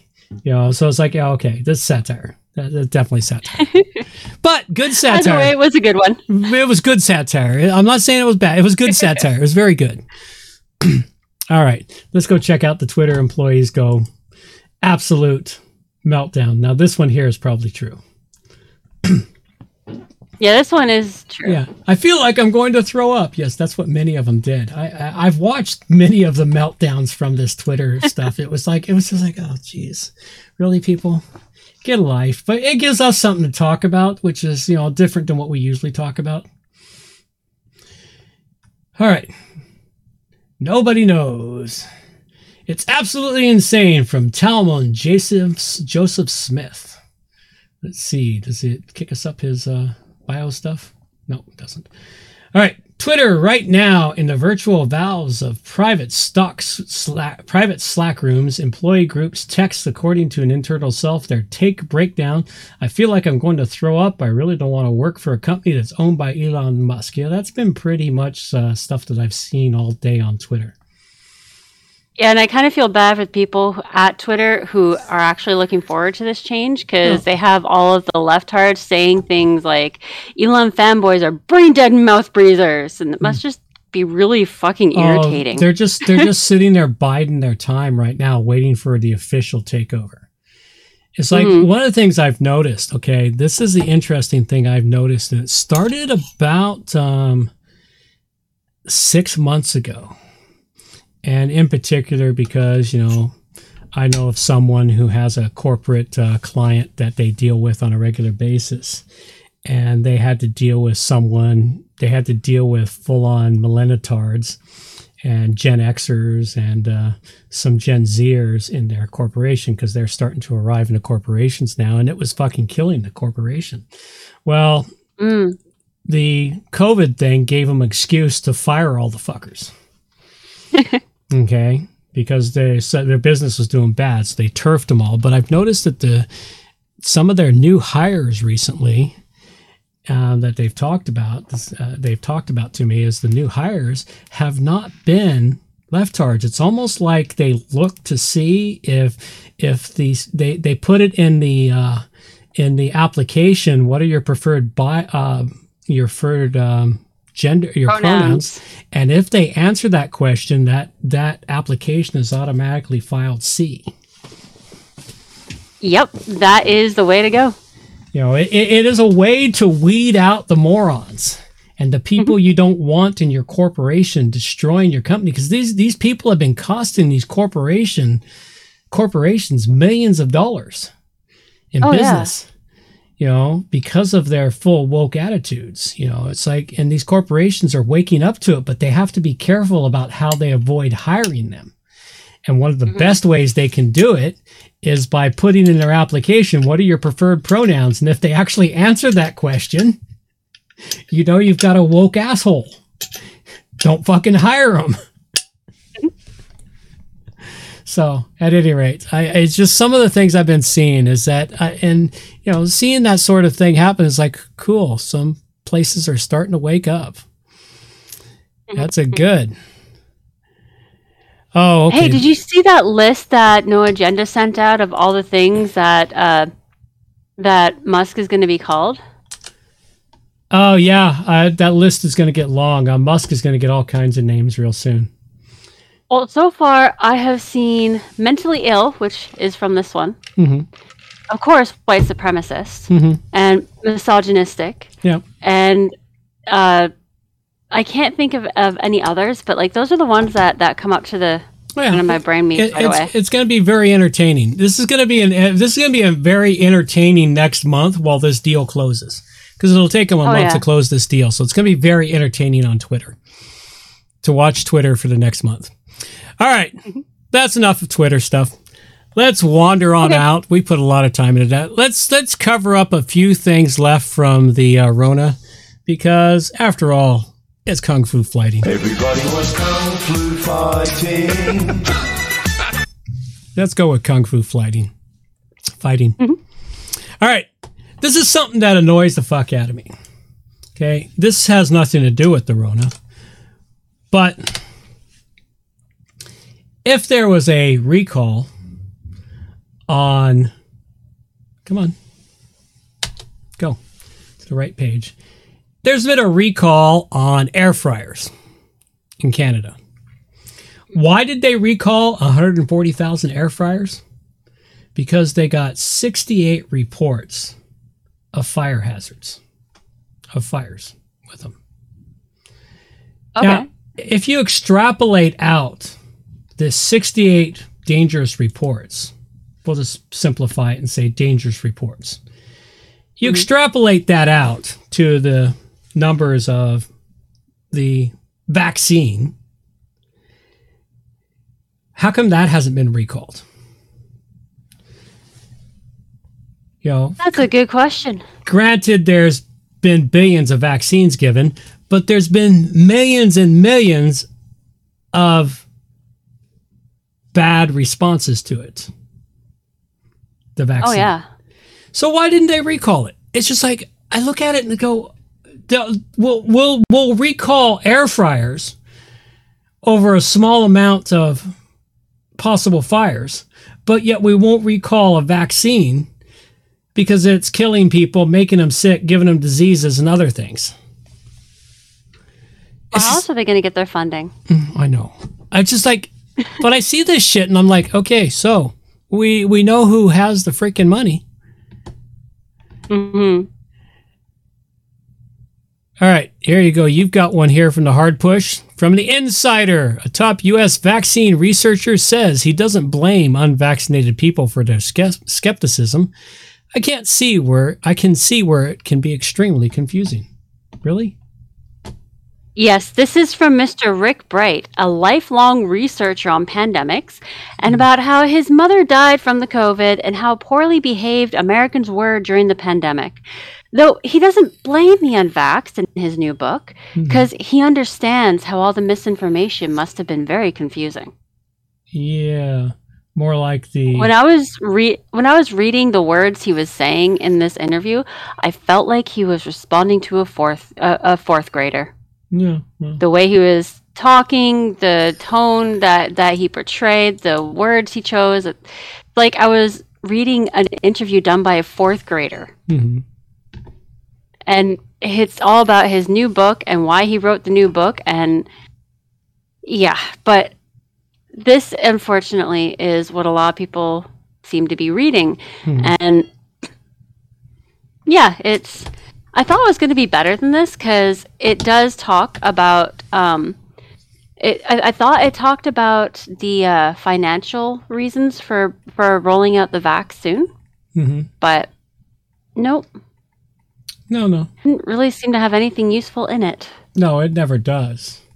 It's just to confuse people further about what's been going on. Mm-hmm. All right, you've got from Wired for mRNA. COVID vaccines are just the beginning. Oh, yeah, we know that. Because as No Agenda has said a few times, they've been talking about this wish list of getting an mRNA vaccines out there for a couple of decades. Mm-hmm. The problem is they could never get it to the point where they could test it on humans because it kept killing the animals that they tested on. This time around, they completely bypassed the animal testing. One, by killing them all, and the other by scaring everybody into thinking that this is their one life-saving thing that they need. Yeah, it got released 10 years ahead of schedule. Mm-hmm. And this is, apparently the mRNA vaccine was actually created by Catalin Carrico. She created it with her team. And apparently it wasn't even her intention to create a vaccine. She was actually trying to create something to help with other illnesses, not a vaccine, but something that would help combat things. Mm-hmm. So not like a vaccine, kind of like the old school version of vaccines where you introduce the virus into your system and your system learns to fight it. Yeah, well. What she was trying to do, she was trying to make it so that you could introduce this into your system along with the live virus, and it would boost your system against the virus, which is how they're saying this works, but it doesn't seem to be the way it's working. Yeah, well, that's the whole thing. It's like that. But what the interesting thing is, what little I know, and I don't know a whole hell of a lot about mRNA vaccines, but what little I do know right now, and you might want to study them yourselves out there for those of you that do come listen to the show, is that the mRNA vaccine, it goes in and it rewrites your RNA. which is the code that your DNA uses to replicate your cells. Mm-hmm.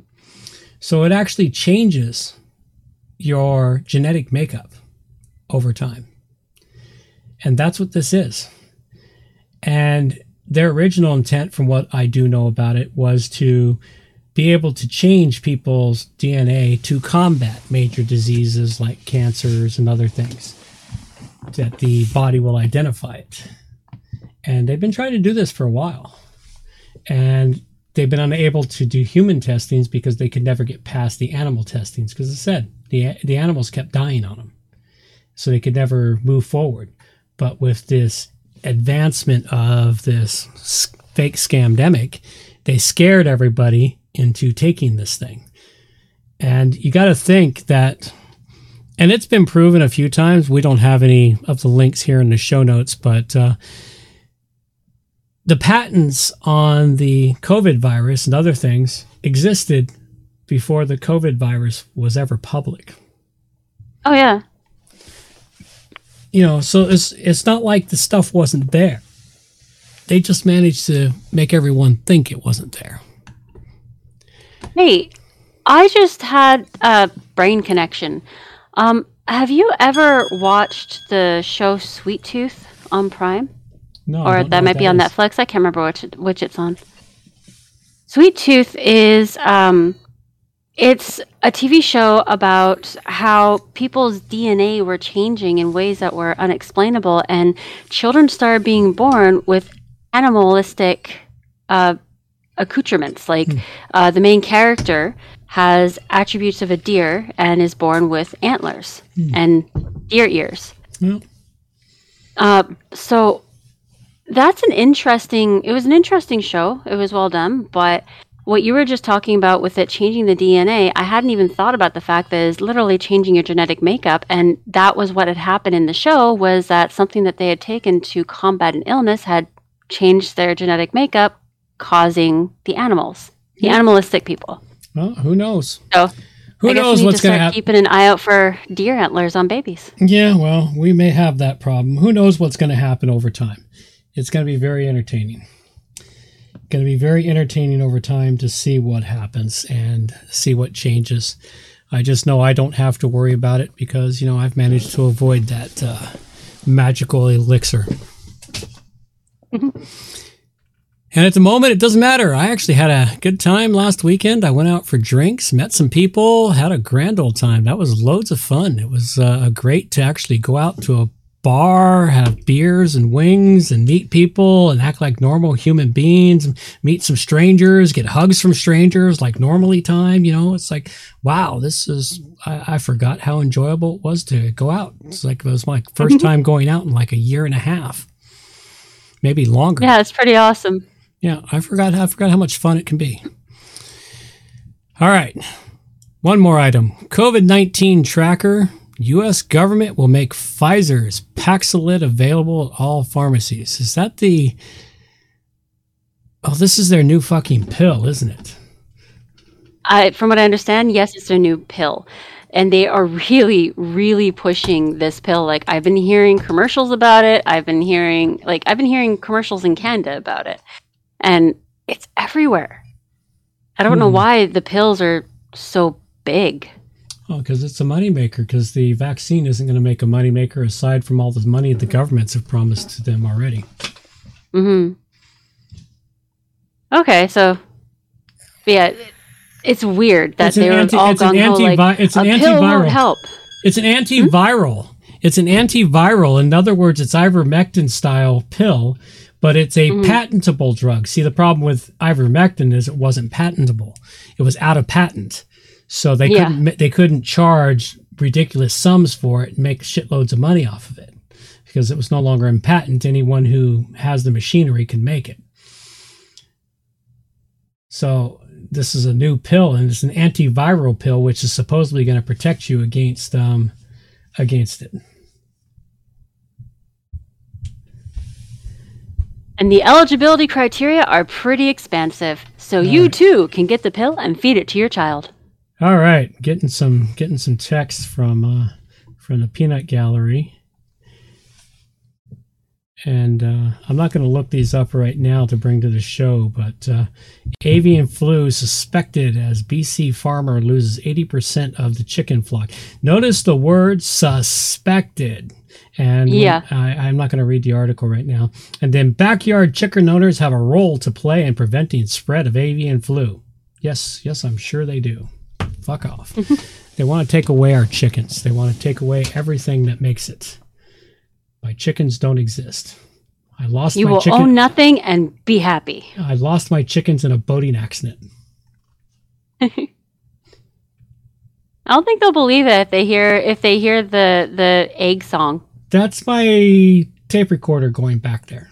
That's what it is. I want to remember my chickens, so I've got a tape player going to remind me of the chickens in the backyard. They don't really exist. These are not the chickens you're looking for. Let's see if I can do Jedi mind trick on the morons that'll come inspecting.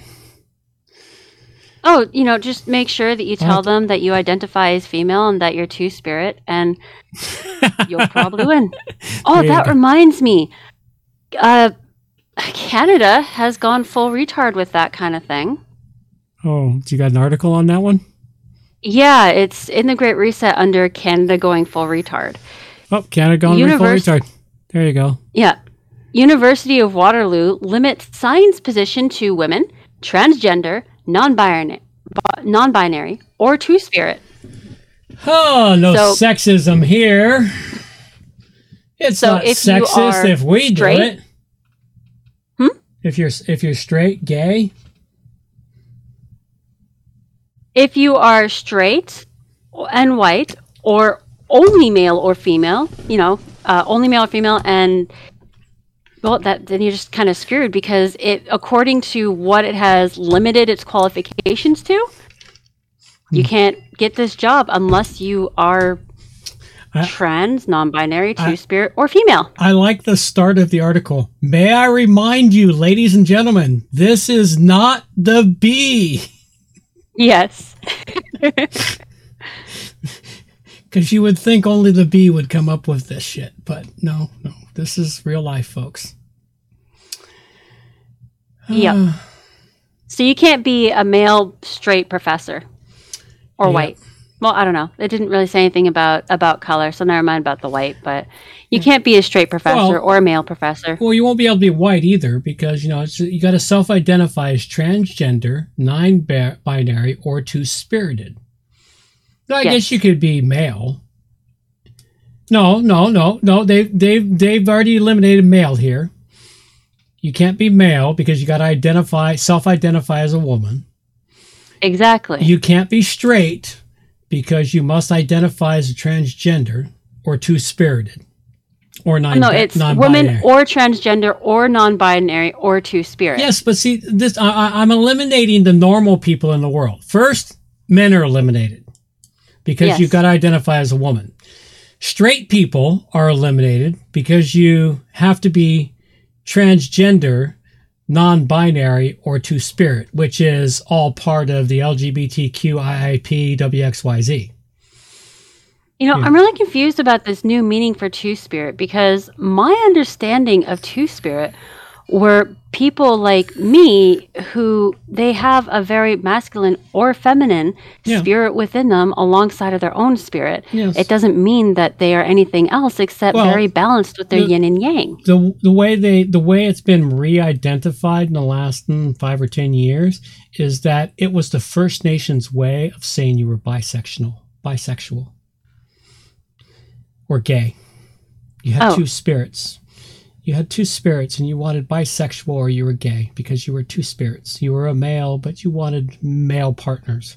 Or you were... That is not what I learned. I know. That's not what it was, but that's how it's been re-identified.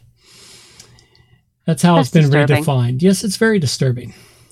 It's very disturbing. So we've eliminated men. We've eliminated straight people. So I guess if you're a woman, you can get it. If you're transgender, it doesn't. But if you're non-binary, it's confusing. So I guess if you're gay, you could still get it. You technically fall sort of into the non-binary or two-spirit. So you just can't be male and straight. Is basically what this is male and straight. They don't specify whether you're white or black. So no, they don't. White colored or whatever. So I guess you can be white, but as long as you're a woman, transgender, non-binary, and you, as long as you self-identify that way. But you see, that's what gets me too, is because it says those who self-identify as women. Does that mean that natural-born women who are straight are not allowed? No, because I mean, I don't self-identify. I just simply am. Well, yeah, but they're allowed because this is saying of the following: you must be either woman, transgender, non-binary, or two-spirit. That's 4 separate things. So if you're born a woman and you self-identify as a woman, you're set. Okay. Yeah, you're all set. You're good. It's messed up logic. It is messed up logic. The logic is totally fucked. You have to take it apart piece by piece. And once you take it apart piece by piece, you finally go, okay, I understand it now. But they're fucking, if you do it to them, their mind goes fucking into mush and they just fall into the earth. And yeah, well. Oh my gosh. My partner and I were on the bus the other day, and we were talking about stuff like this. And we were talking about, the double speak, the backwards logic, the memory holes that are popping up everywhere. Mm-hmm. And there is this guy who was sitting next to us, and it looked like he wanted to say something a few times. And then we mentioned something. I wish I could remember what it was that I had said, but like the blood just drained out of his face, and he faced forward very, very forcefully and put his music on, mm-hmm. and like shifted in his seat as far away from us as he could get. Oh yeah. Well, it's like, wow, we're really just talking about ideas and philosophies and theories, and it's like, wow, that having that kind of reaction.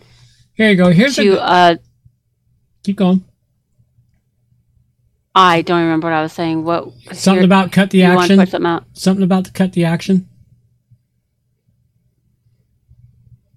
I don't remember. Okay, well, I made one comment and it blew your whole fucking train apart, man. I derailed you with one half-ass comment.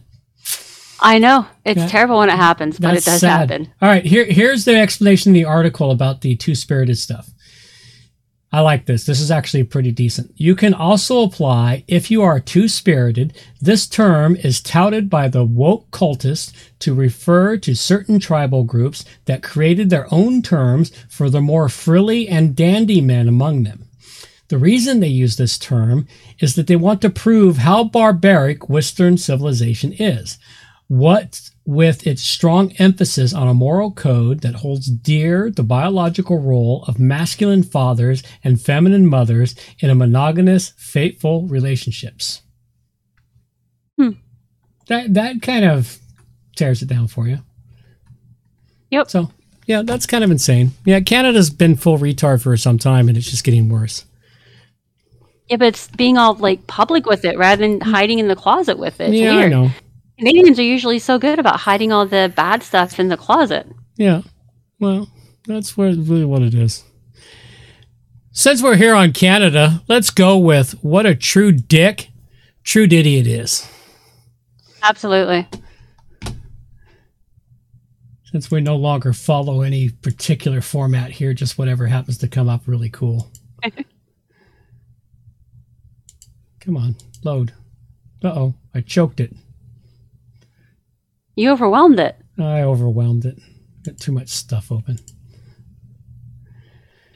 All right, this was on April 20th. True idiot blaming immigration for Canada's housing bubble. Suggesting that millennials rent, own, or find a small condo near transit as a starter home. Next question. Good morning, Prime Minister. Jeff Outhet from the Waterloo Region Record.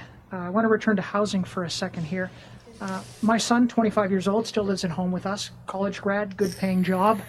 He laughs off the idea that he'll ever own a house, a detached house like the one he lives in now, that we were able to afford 25 years ago. He just thinks it's a joke. The housing prices are ridiculous. There's no way he's ever going to be able to afford that. Hey, watch Trudeau's head. He's shaking his head because he goes, yep, you're right. Yep, you're right. Yep, you're right. Yep, you're right. Watch their actions. Bird bobbing its head. Watch their actions, folks. Never pay attention to their words. Pay attention to their actions, because their actions will always show the truth. Which it would take crippling for life. So I want to ask your thoughts on that. Those, people starting out in their 20s and early 30s. What do you say to them? Do you say give up on detached ownership and go for something smaller? And it's a dream that's you dead? see that? You know? Give up on detached ownership, and his head went yes, yes, yes. He's nodding his head. Yeah, uh-huh. Yeah, give it up.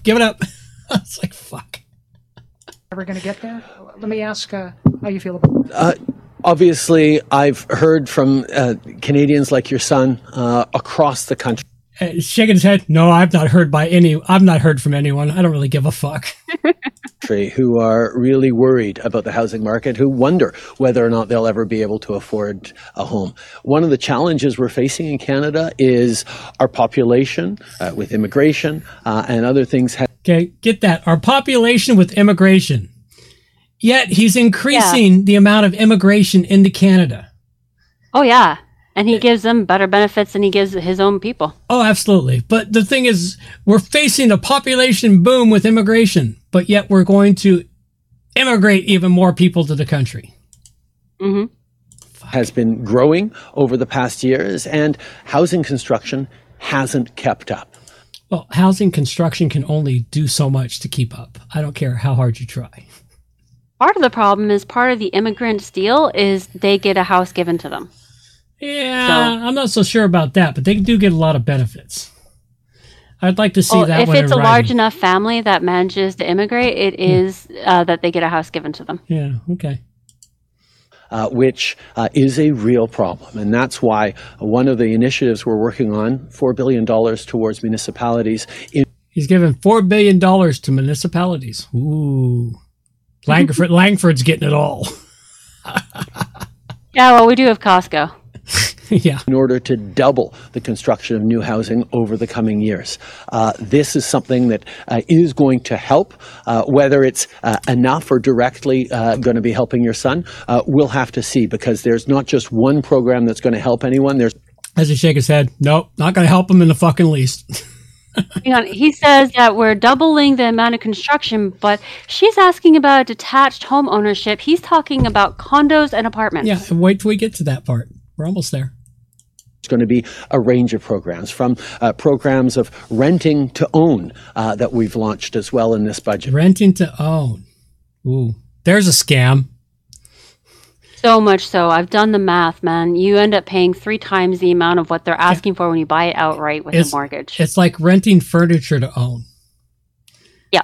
It's like rent to own your furniture. You get cheap ass furniture, costs you 3 times, 4 times what it would have cost if you'd have bought it outright. It's a scam. Mm-hmm.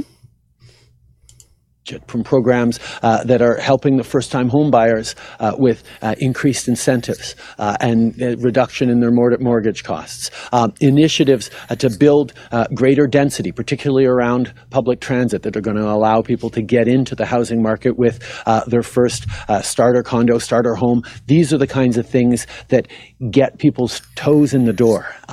We know that young people need to be able to build the stable base with which they want to start a family, give their future kids the kinds of opportunities that their parents worked hard to give them. And that's what this budget and this focus of the government is on right now. But that's it. Get a small condo near transit as your starter home. Yeah, no. Yeah, so essentially go rent a closet, take the bus, be happy. Yep.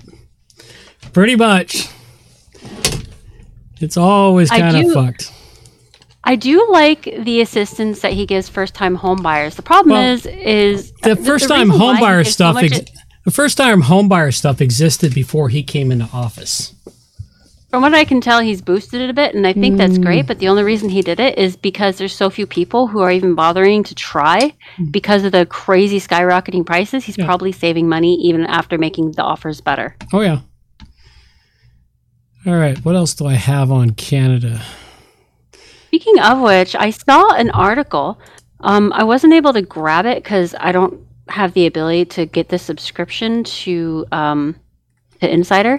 But it's an article about how the housing market seems to have reached its peak because housing prices are coming back down.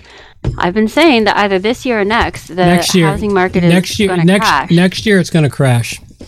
That's my prediction. Is next year it'll crash, because it's all reminding me of 2000. Right now, it's reminding me of 2007, and seeing what happened in 2007 and the cycle of the crash.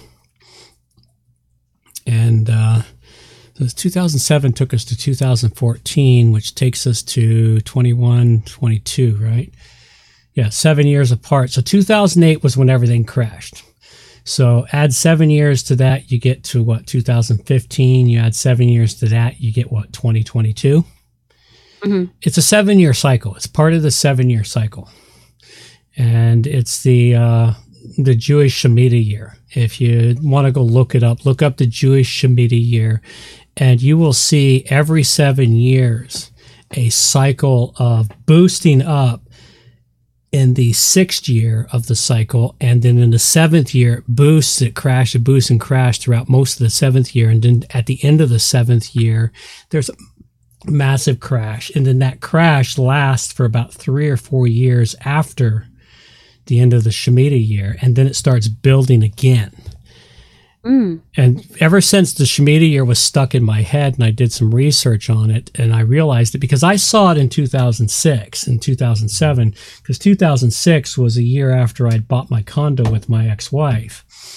And of course, I went through some troubles at that point there. I had a business and other things, and I managed to survive it all just fine, but I ended up in more debt than I should have at that time. And throughout the 2013-14 crash, 13-14-15 crash, which wasn't as bad, I was in no shape to do anything.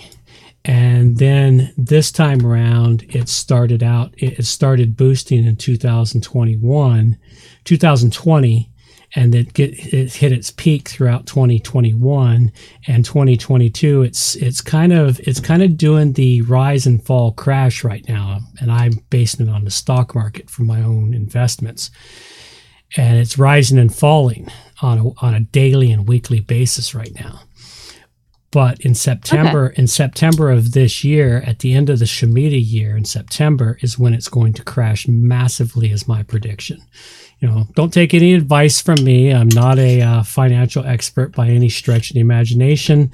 I'm just a person that likes to observe and pay attention to cycles and observation of cycles of the world, because everything on the planet in existence, the universe, is in cycles, and those cycles, they're patterns. I notice patterns. I've always noticed patterns. The problem is I've not always been able to take advantage of the patterns.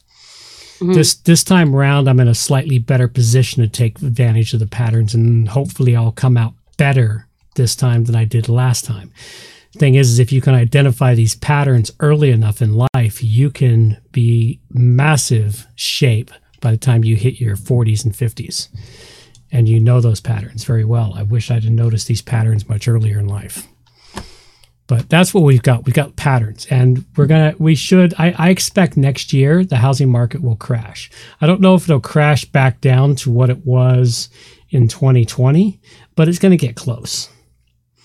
Because you got to remember, which will make it a lot more possible to do things. It'll make it more possible to do things. You got to remember the problem we have right now is we also have massive runaway inflation going on right now. We also have the deliberate destruction of our food chain, of our supply lines for everything. And anyone who doesn't think it's deliberate destruction is fucking blind, because it's out and out deliberate destruction. You can only have so many processing plants crashed into by planes in a row before it is no longer random. Yeah, and I have a whole bunch of that under the Great Reset. Let's see, here it is.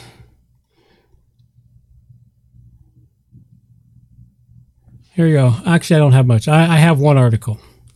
We've already talked about it a little bit, but there is a pattern of fires that have struck food facilities across the USA, which suggests that arson teams were at work.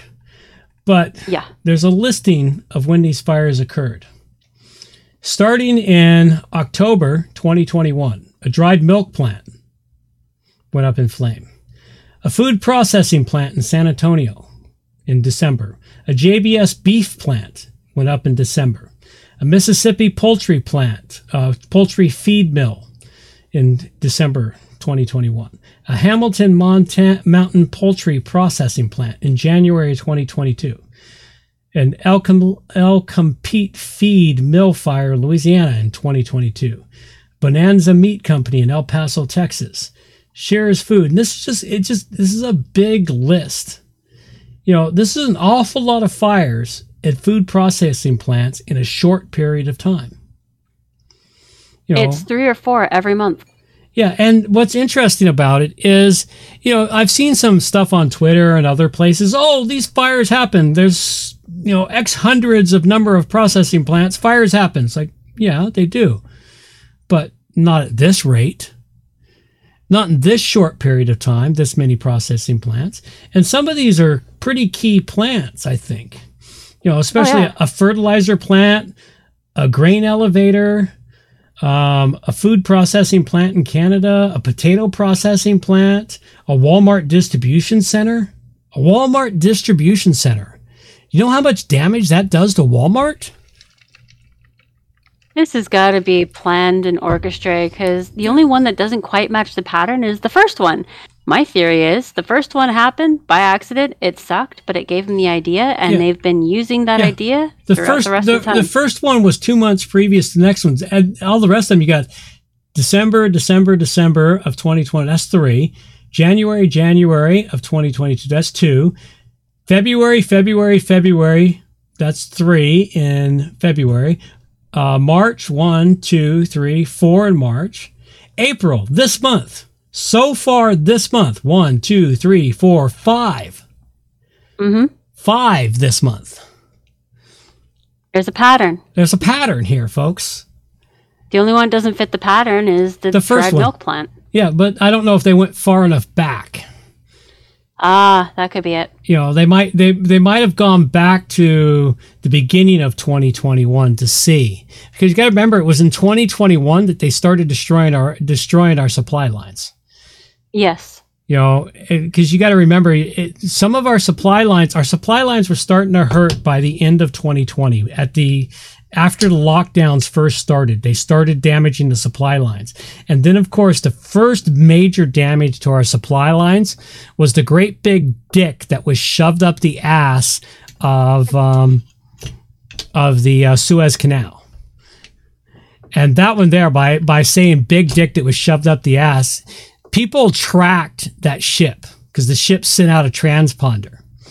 And they tracked that ship as it was entering the Suez Canal, and it circled around, and when you connected all the dots for all the transponder, it showed a great big dick and then what looked like ass cheeks as it was shoved into the Suez Canal. Seriously. Let me see if I can find that one. That is pretty awesome, and also disturbing imagery. Oh yeah, it was actually quite.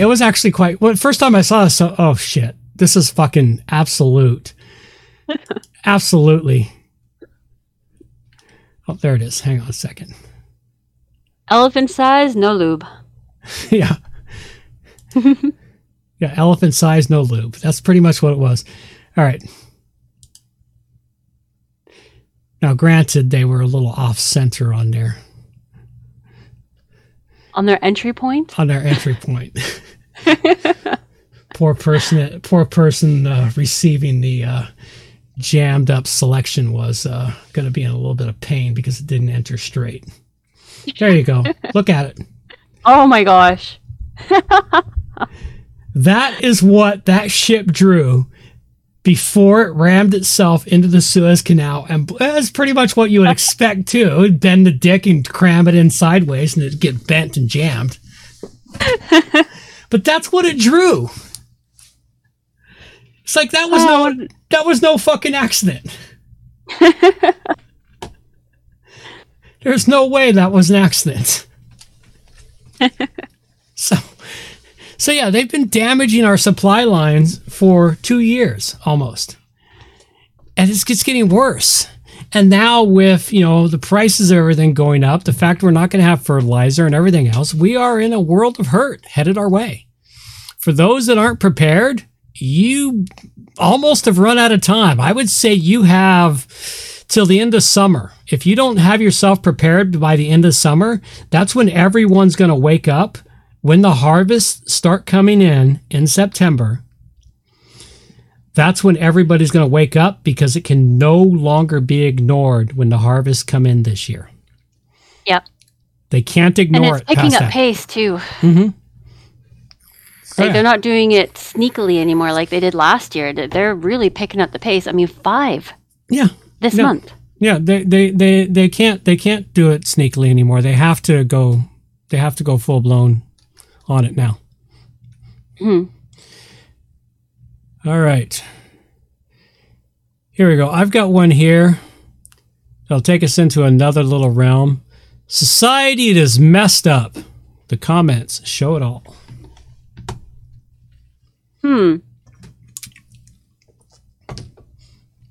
Oh, fuck. It got deleted. That sucks. That sucks. Okay, well, so much for that one. I guess I'm not going to be able to use that one. I guess the Real Mac Report is being banned by Twitter, so Twitter's still playing its games, or the person took so much flack they deleted it. Oh, they probably just bailed. Yeah. All right, well, whatever. I guess I can't use that one. I'm always sad when that happens. Yeah. All right. Let's go with a libtard meltdown. Because we like watching libtards melt down. Because it's always entertaining. It really is. It truly is. It truly is to watch libtards melt down.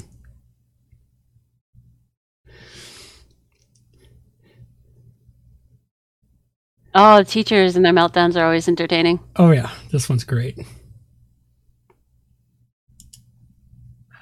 Transphobia is a serious illness, and unfortunately, there isn't a vaccine for it yet. Well, you're oh my right. Gosh. It is a serious illness, dude. Absolutely. Transphobia is a serious illness. Okay. Oh, transphobia. Oh, sorry. I heard trans is a serious illness. I didn't hear phobia. Sorry. Okay. Let's continue. First witness transphobia. When a kid wearing a racist "Make America Great Again" hat made fun of me and said that me being myself was a Halloween costume.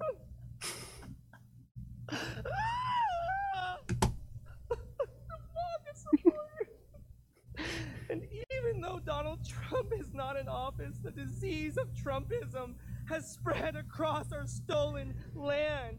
All right. I can't handle any more of that, but this is a parody. What's that? Everyone, this is a parody, but sadly there are teachers out there who think like this. Yeah. Yeah, I still can't handle it, parody or not. No. All right, diversity, hard at work here. Oh, dear. Oh, this one here. I think we brought I saw this one. We brought it to the show. The high school track athlete who got punched by another runner is now considering a lawsuit. Mm-hmm. Let's see if we get the video loaded, if the video still exists. This is diversity at its finest. Yeah. Which is surprising because, black people can normally run faster than white people. Oh, the video's not going to load. Let's see if the video will load. Come on, video. Loading. Get them doggies loading. There we go. All right. Get rid of the commercial. Well, the couch creature made a noise. Yes, I heard that. All right. They're still thinking about loading. There it is. Okay, watch this. There you go. See that? Mm-hmm. He should sue the school for it. Yeah. And others. He was in first, and this dude comes up behind him, manages to almost catch him, and then clocks him.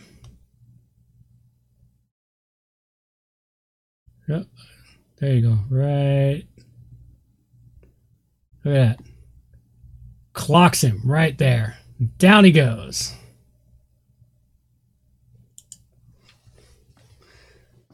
And nothing was done about it. Nothing was done about it. Absolutely nothing was done. The athlete wasn't disqualified. He got to take first place and all that other shit. So let's hope the guy who got clocked does sue. Not that he'll get any money from the guy who clocked him, because the guy who clocked him probably has no money. But you can't sue the school. It makes a point. It makes a point and other things on it. But that is diversity at its finest, folks. All right, leftards are hard at work. I've got to bring this one because I can't bring it to our other show. And I really would have. I really wanted to bring this one to our other show. But I'm behaving there on the other show. Yes, I wanted to bring it to our other show too, but I didn't either. I didn't even bring it and put in the extras because, yeah. This is how retarded. I have this bad feeling for WordPress. It's getting woker, and it's going to destroy the WordPress ecosystem. Or it's going to destroy the WordPress core files. I just have this bad feeling that it's going to damage it to no end. WordPress has updated its COVID-19 guidelines for in-person events. Masks are strongly recommended. Okay, I can get behind that statement. I have no problem with that.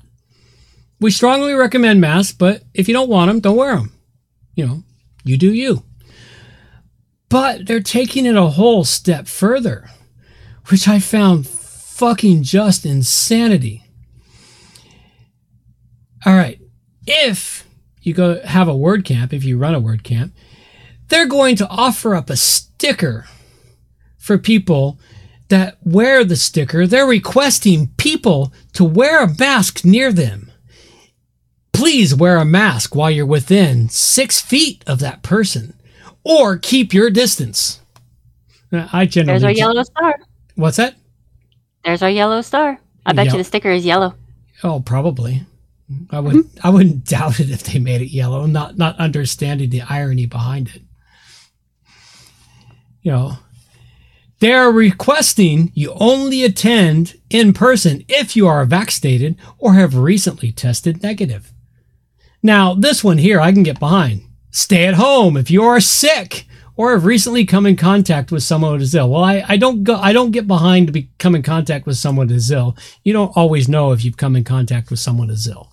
You know.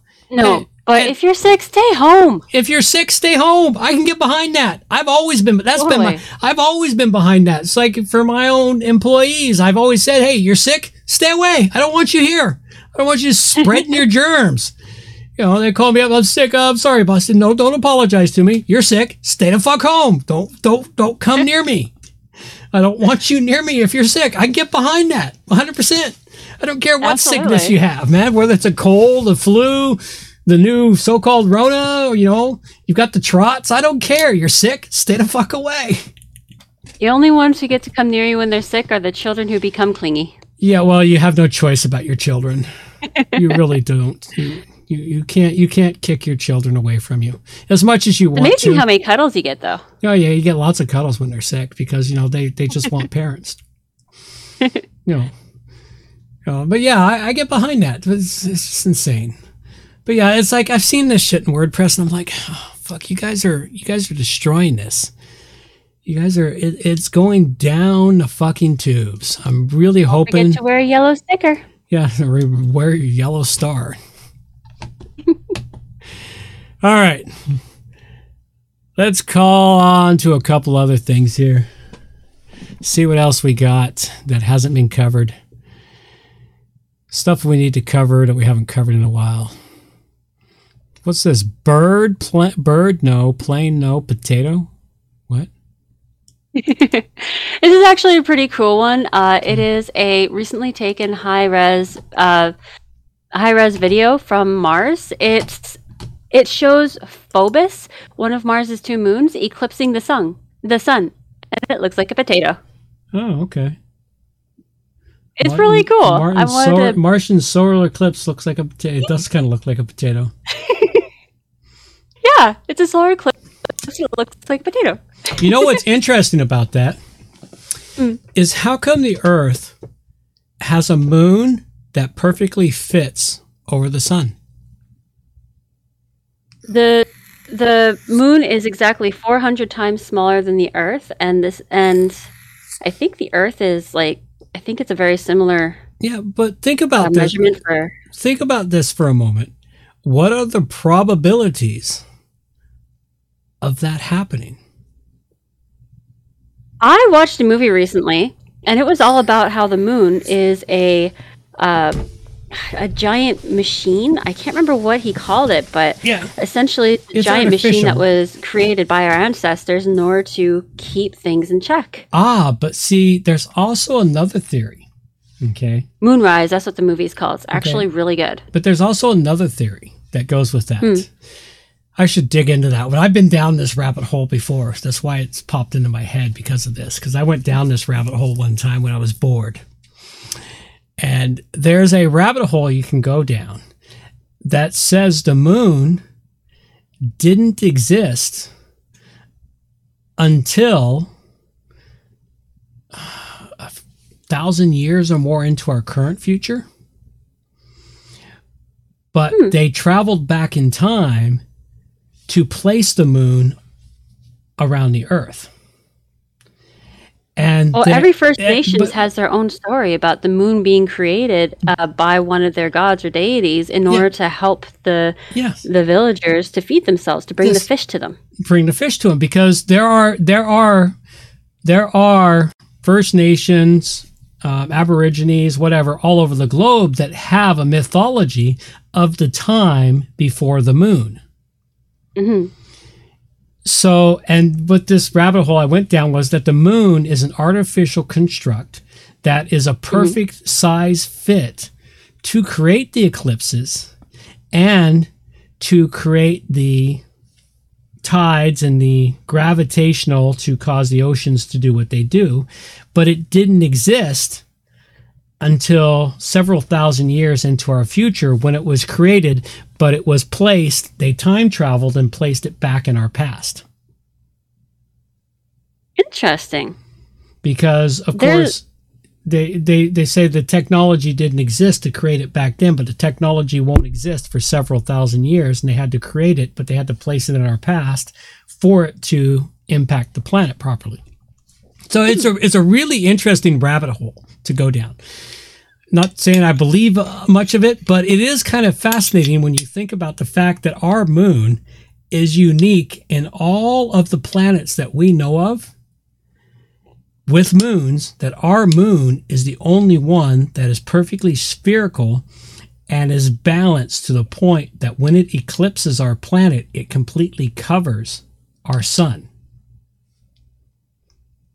The idea they brought forth in Moonrise is that it is essentially an arc, and it has all of the seeds, all of the everything needed to create life. And the idea that they presented there was that our ancestors are not from this solar system, but they had created something that had turned on them, and they built these things and sent them out to find other planets, running on AI, essentially. They sent them out to find other planets to inhabit because they were dying.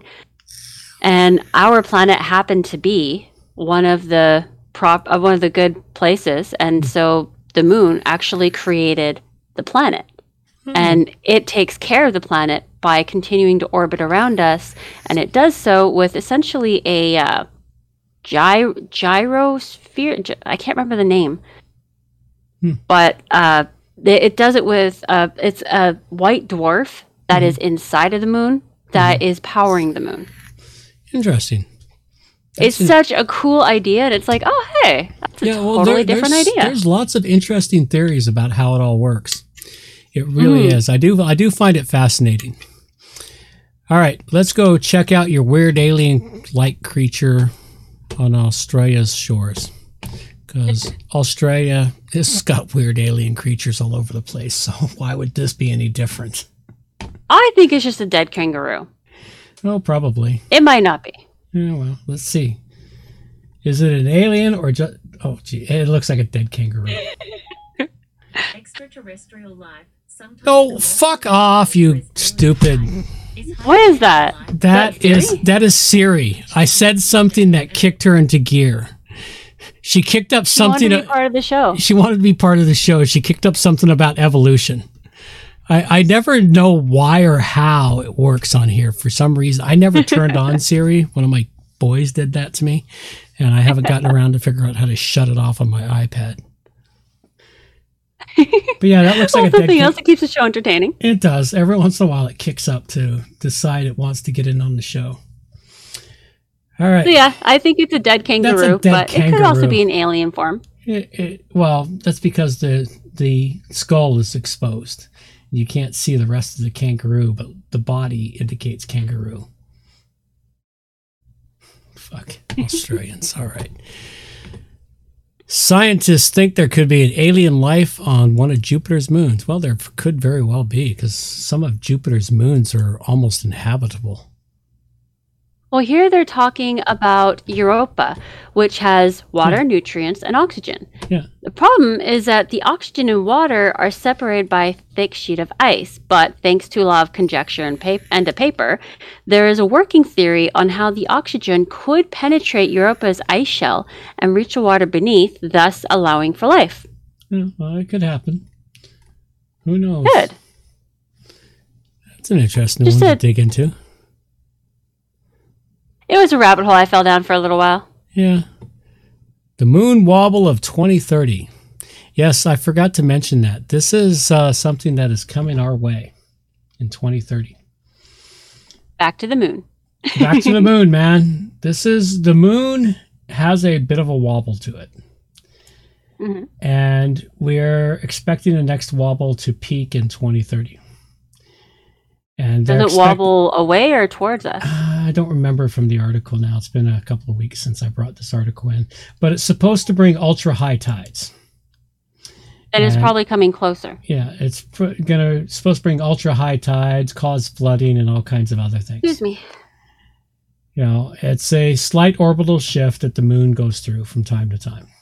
Just like the Earth goes through an orbital shift of the sun. Mm-hmm. And it causes, sea level changes that occur over time. So I thought it was kind of an interesting. And on that thing here, and I think we'll end this one tonight with the Hopi Blue Star. I need to bring some stuff in on the Hopi Blue Star because the Hopi Blue Star is due here in June, July of this year. July of 2022. Now, one of the original articles that stays here on the notes on a regular basis is this YouTube video of the Hopi Blue Star. And the Hopi Blue Star is a comet that was noticed in 2016-17. So far out of our solar system. Vision improved after go away. I don't care about your more paid promotion. Ads. Every time I load a YouTube video, I've got 24 ads.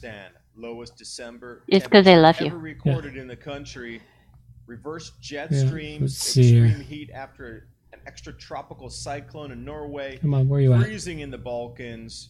Termed once in a lifetime stratospheric clouds. And are you ready for the Blue Star Kachina return? Let's take a look at where it's at. The beginning of 2020. Yeah, this video was done in 2020 by Adapt 2030 because he's one of the first people I noticed talking about the Hopi Blue Star, or the Comet K2 as it's known. And I've been trying to keep tabs on it, and throughout since we started the show, we've touched on it here and there in different shows. And K2 is due to be passing the Earth in July of 2022, this year. Now, same time we go into that square of gas giants. Same time we go into the square of gas giants, changing the gravitational field of the Earth. We have so many things coming together in July of this year. And K2 is going to come through. Now, according to this article, it's not supposed to be viewable by the naked eye, but you should be able to see it with binoculars and a telescope. But I'm kind of betting that we're going to see it with the naked eye. It's like what surprises me. It's freaking huge. It's freaking huge, and it's coming by the Earth. And they don't tell us the distance in here that it's expected at. I don't remember seeing the distance in here. But Probably this because they're not sure. They might not be. But what's funny about this is like they still keep popping up the picture from 2017. It's like, don't they have more up-to-date pictures of it yet? They probably do, but if they show it any larger than that, people might freak. Yeah, well, so that's what gets me is like every time I see this, it's like, why aren't we seeing more up-to-date pictures? All we're seeing is these drawings on the maps where you can see it in the sky. It's like there's got to be more up-to-date pictures from the Hubble telescope to show us where this is at in the sky. But so far, nothing really. But it is going to be interesting. I am going to be looking for it to see if I can find it. It's supposed to be appearing in the Scorpius, around Scorpius, right at the tail of Scorpius. You can see Scorpius here, and K2 is going to be up here at the tail of Scorpius. Mm-hmm. So it's going to be very interesting. You know, aren't we also officially transitioning into the next age this summer? We've already transitioned. It was last year. We transitioned into the Age of Aquarius. Last year in December. I think it was in 2020, December of 2020. Or it might have been 2019. 2019 or 2020 was when we hit the first degree of the Age of Aquarius. We are officially in the Age of Aquarius now. Oh, okay. We are no longer in the Age of Pisces, which is, of course, why we're having the change of religion right now. You know, I really hope it's not the pagan god that I brought to the show last week that ends up winning out, because I don't think I could worship that god. Which god was that? The holy transgender rainbow one. No, we're not. I don't remember that from last show, but okay. No, it's not going to be that. It's got to be something more acceptable to everybody. You know, look how long it took them to make Christian the religion. From the time Christianity first hit the market at the change of the age of Taurus to the age of Pisces, it took 230 some years for Christianity to be accepted as the primary religion. It takes a long time to switch everyone over. This is very true. Thousands of years. Hundreds, not thousands, hundreds. It took a couple hundred years to switch over to Christianity from the beliefs in multiple gods, which was the Age of Taurus. Sorry. Not thousands, hundreds. Because it's only 2,600 years between ages. So yeah, they can't. It's got to be done in hundreds, not thousands. Okay, here's another article on Comet K2. And again, it's always the same photo of Comet K2 that was caught by Hubble. Every time. You know. So these are lots of really good articles I have here. And there's a lot of really good information. If you want to dig deeper into this, you'll find that you can go look up the Hopi prophecy of the blue star. Comet K2 is the first comet in hundreds of years to match all of the stuff that is prophesized in the return of the Hopi blue star. The thing about the Hopi blue star return in their prophecies, though, is that humanity is supposed to reach a new age of enlightenment. But you have to think about that age of enlightenment in multiple ways. It's like, what is the age of enlightenment? Is it the changing to a new religion, a new belief system? Is it waking up? Is it the change of an age from one age to the next? You know, because of course we have the... I found this on the web for is it waking up? Is it to change an age from one age to the next? Fuck off, Siri! She's giving you the definition of no, she found all everything. She found me a bunch of websites about the change in the age and changes in age. So Siri's listening to every fucking word I say. You can fuck off, Siri. She just wants to help you. Yeah. She loves you. Yes, well, at least somebody does. It's all good. And she probably covets your thumbs, like our cats do. So we've got that, but the Hopi prophecy has a lot. And if it's a change in age, going from the precession of the equinox, which happens every 2,600 years, going from one age to the next age, that could be that. I don't know because the Hopi prophecy is ancient in time, we don't know when the last version in our timeline was that the blue star was here. Maybe it was here 2,600 years ago when we went from the age of Taurus to the age of Pisces. And maybe it's something that comes along every 2,600 years. Maybe it's a 2,600 year comet. We don't know. We have a lot of comets that only show up every few hundred years or every couple thousand years. Mm-hmm. Granted, we've seen a shitload of them in the last 30 years. I mean, after all, I saw a comet Hale-Bopp, which isn't due to come back for another 400 years or so. So it'd be interesting if you looked at the pattern of society every time that these particular comets come by and see if you can recognize any patterns that our society has gone through during these comets. Oh, you could. If you dig into it, you can get the history or the mythologies that match the patterns, and you can match them to our current calendar. You got to remember, our calendar is different from every other calendar that was used. We've only been using our current calendar for... When was the Gregorian calendar created? I think it was created in the 11th century or something. I don't know when the Gregorian calendar was created, but we've only been using it we haven't been using it that long. Romans used a completely different calendar than we use. Yeah. So no calendars really match. The only one that has a consistency was the Mayan calendar, which actually counted out the 2,600 year cycle. But nobody's used that calendar since the Mayan civilization died. So it's like, if you could figure out the changes in societies that occurred at these major events, you could probably pinpoint a pattern. I guarantee there's a pattern. Every time this stuff happens, certain things happen in society because people see shit in the sky and they panic and freak out. Even our modern society, we get a big ass comet whizzing by us, it's going to freak us out. There's also the fact that, if you think about it, stars, the way the stars are, the way the sun and moon are, when a person is born, it affects how the person is. Yeah. And the way that stars and moons and suns affect us on a day-to-day basis, it would make sense that the effect of a comet would affect us in much the same way. It would change the vibrations, change the way that our bodies are pulled on, the way that we are. So I'd be interested to see the differences and the similarities between the ages. It would be, but that would take a serious research, and I don't have that kind of time. All right. No, I don't have that kind of time either, unfortunately. I think we're going to close it out. We've gone a half an hour over the usual show time, because we were just having too much fun tonight.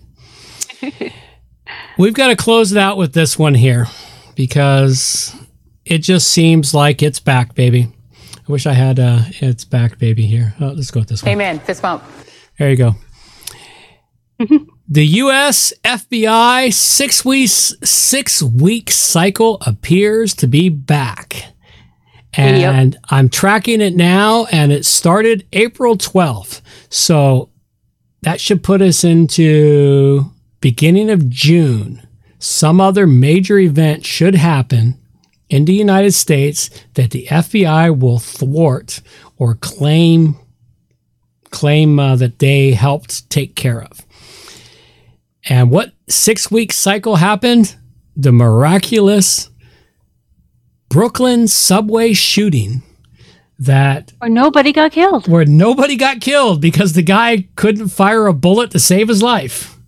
And the only reason the FBI caught him was he turned himself in. He called him up and said, "Yep, come find me here. I'm at a McDonald's waiting for your ass." It's like, seriously? And the FBI steps in and claims victory. Hallelujah. The FBI saved the fucking day. But it's been a while since the FBI has been around, been in the 6-week cycle. It's been a while. So I believe that this is the resurgence of the FBI 6-week cycle. And well, you know, the war is old news now, so they got to have something entertaining. So's COVID. COVID's old news now, too. We're still touching on it because we like to make fun of it, but yeah. So, you know, it is what it is. Mm-hmm. But this article here goes on and talks about this 62-year-old man, and it's got some really crazy videos of him trying to go through the outdoor while trying to get in the subway. It's like you look at it, and of course, miraculously, they've got him trying to get on the subway, but inside the subway area where he did all the shooting, strangely enough, all the cameras malfunctioned. All at the same time? All at the same time. There's no footage. It's like, go figure. We have no footage. It's like, okay, I believe that. Yeah. Uh-huh. And I believe the sun will rise in the west tomorrow. It's like the things that come together on this are like, they just make your head shake. It's like, oh, okay. All right. And what's funny is patrol officers arrived at McDonald's, but they did not see him. It's like they didn't see him? You know, it was this was a Keystone Cops fucking event, man.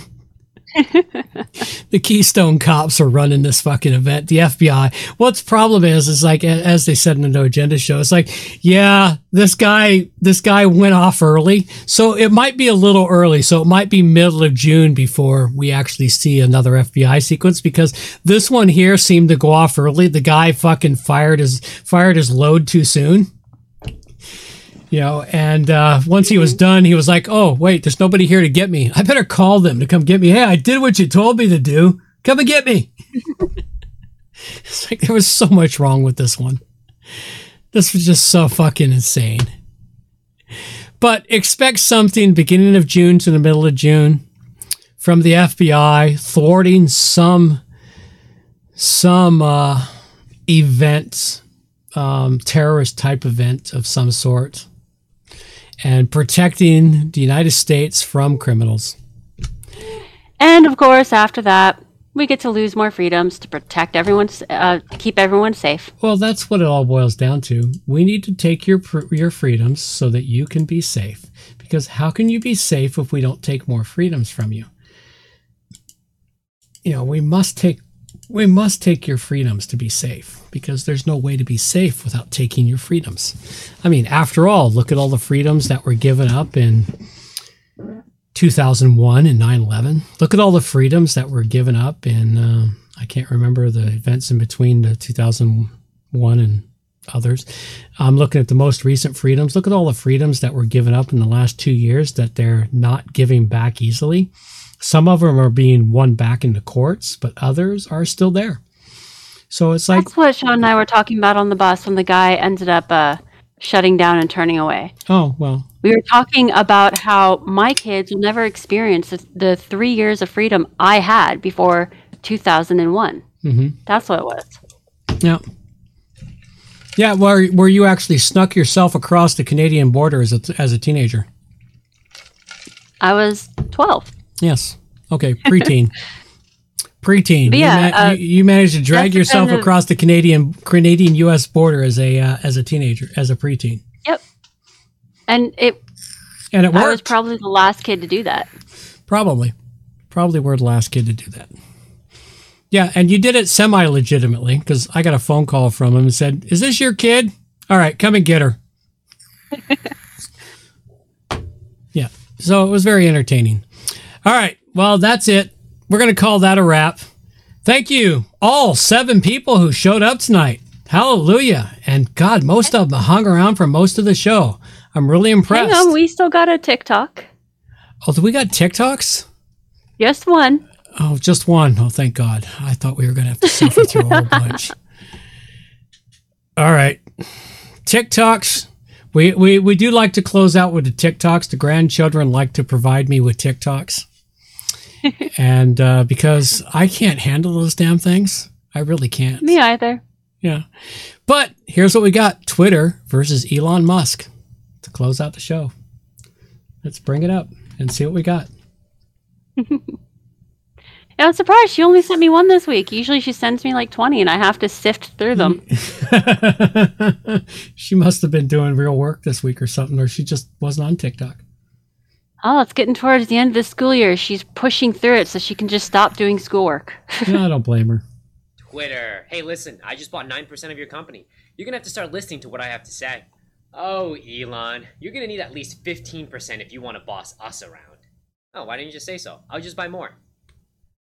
You know what? Actually, why don't you just save your money and come join our board of directors? That way you can see how we're running the business and we'll even consider your suggestions. Okay, yeah, that works for me. In a small thing, being part of the board of directors, you can never hold more than 14.9% of our outstanding shares.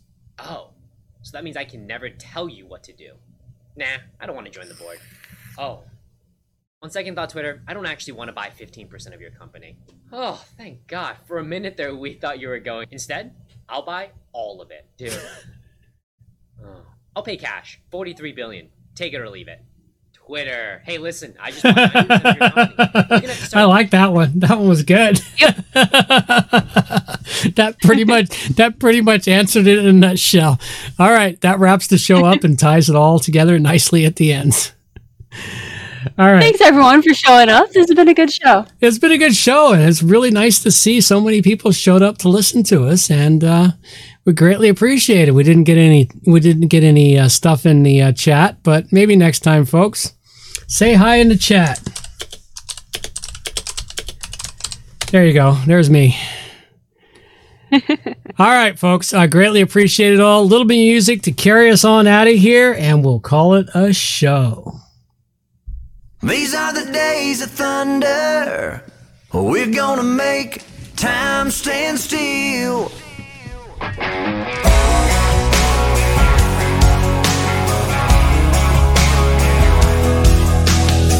A quarter after midnight, and I'm watching the wall. Sometimes I feel so uptight, I just can't sleep at all. Every day doing the same old thing, we're losing time. The weekend comes, we gotta have some fun and rewind. These are the days of thunder. We're gonna make time stand still. We gotta feel the hunger, hanging over the edge just to taste the thrill.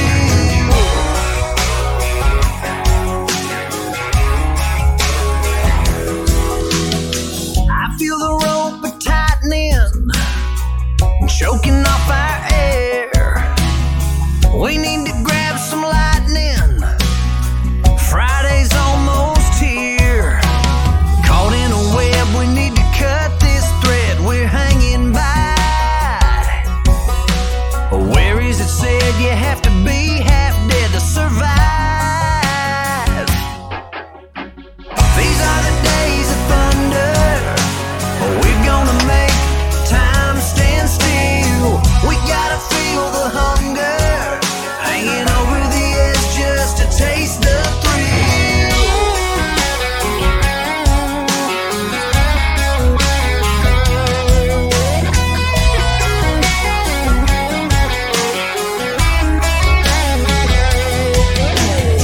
These are the days of thunder. We're gonna make time stand still. We gotta feel the hunger, hanging over the edge just to taste the thrill. These are the days of thunder. We're gonna make time stand still. We gotta feel the hunger, hanging over the edge just to taste the thrill.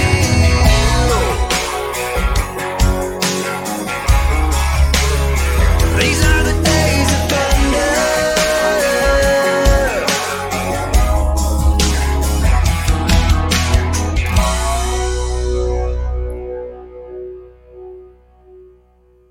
Alrighty, folks, that's all we got for you now. Take care. Bye-bye.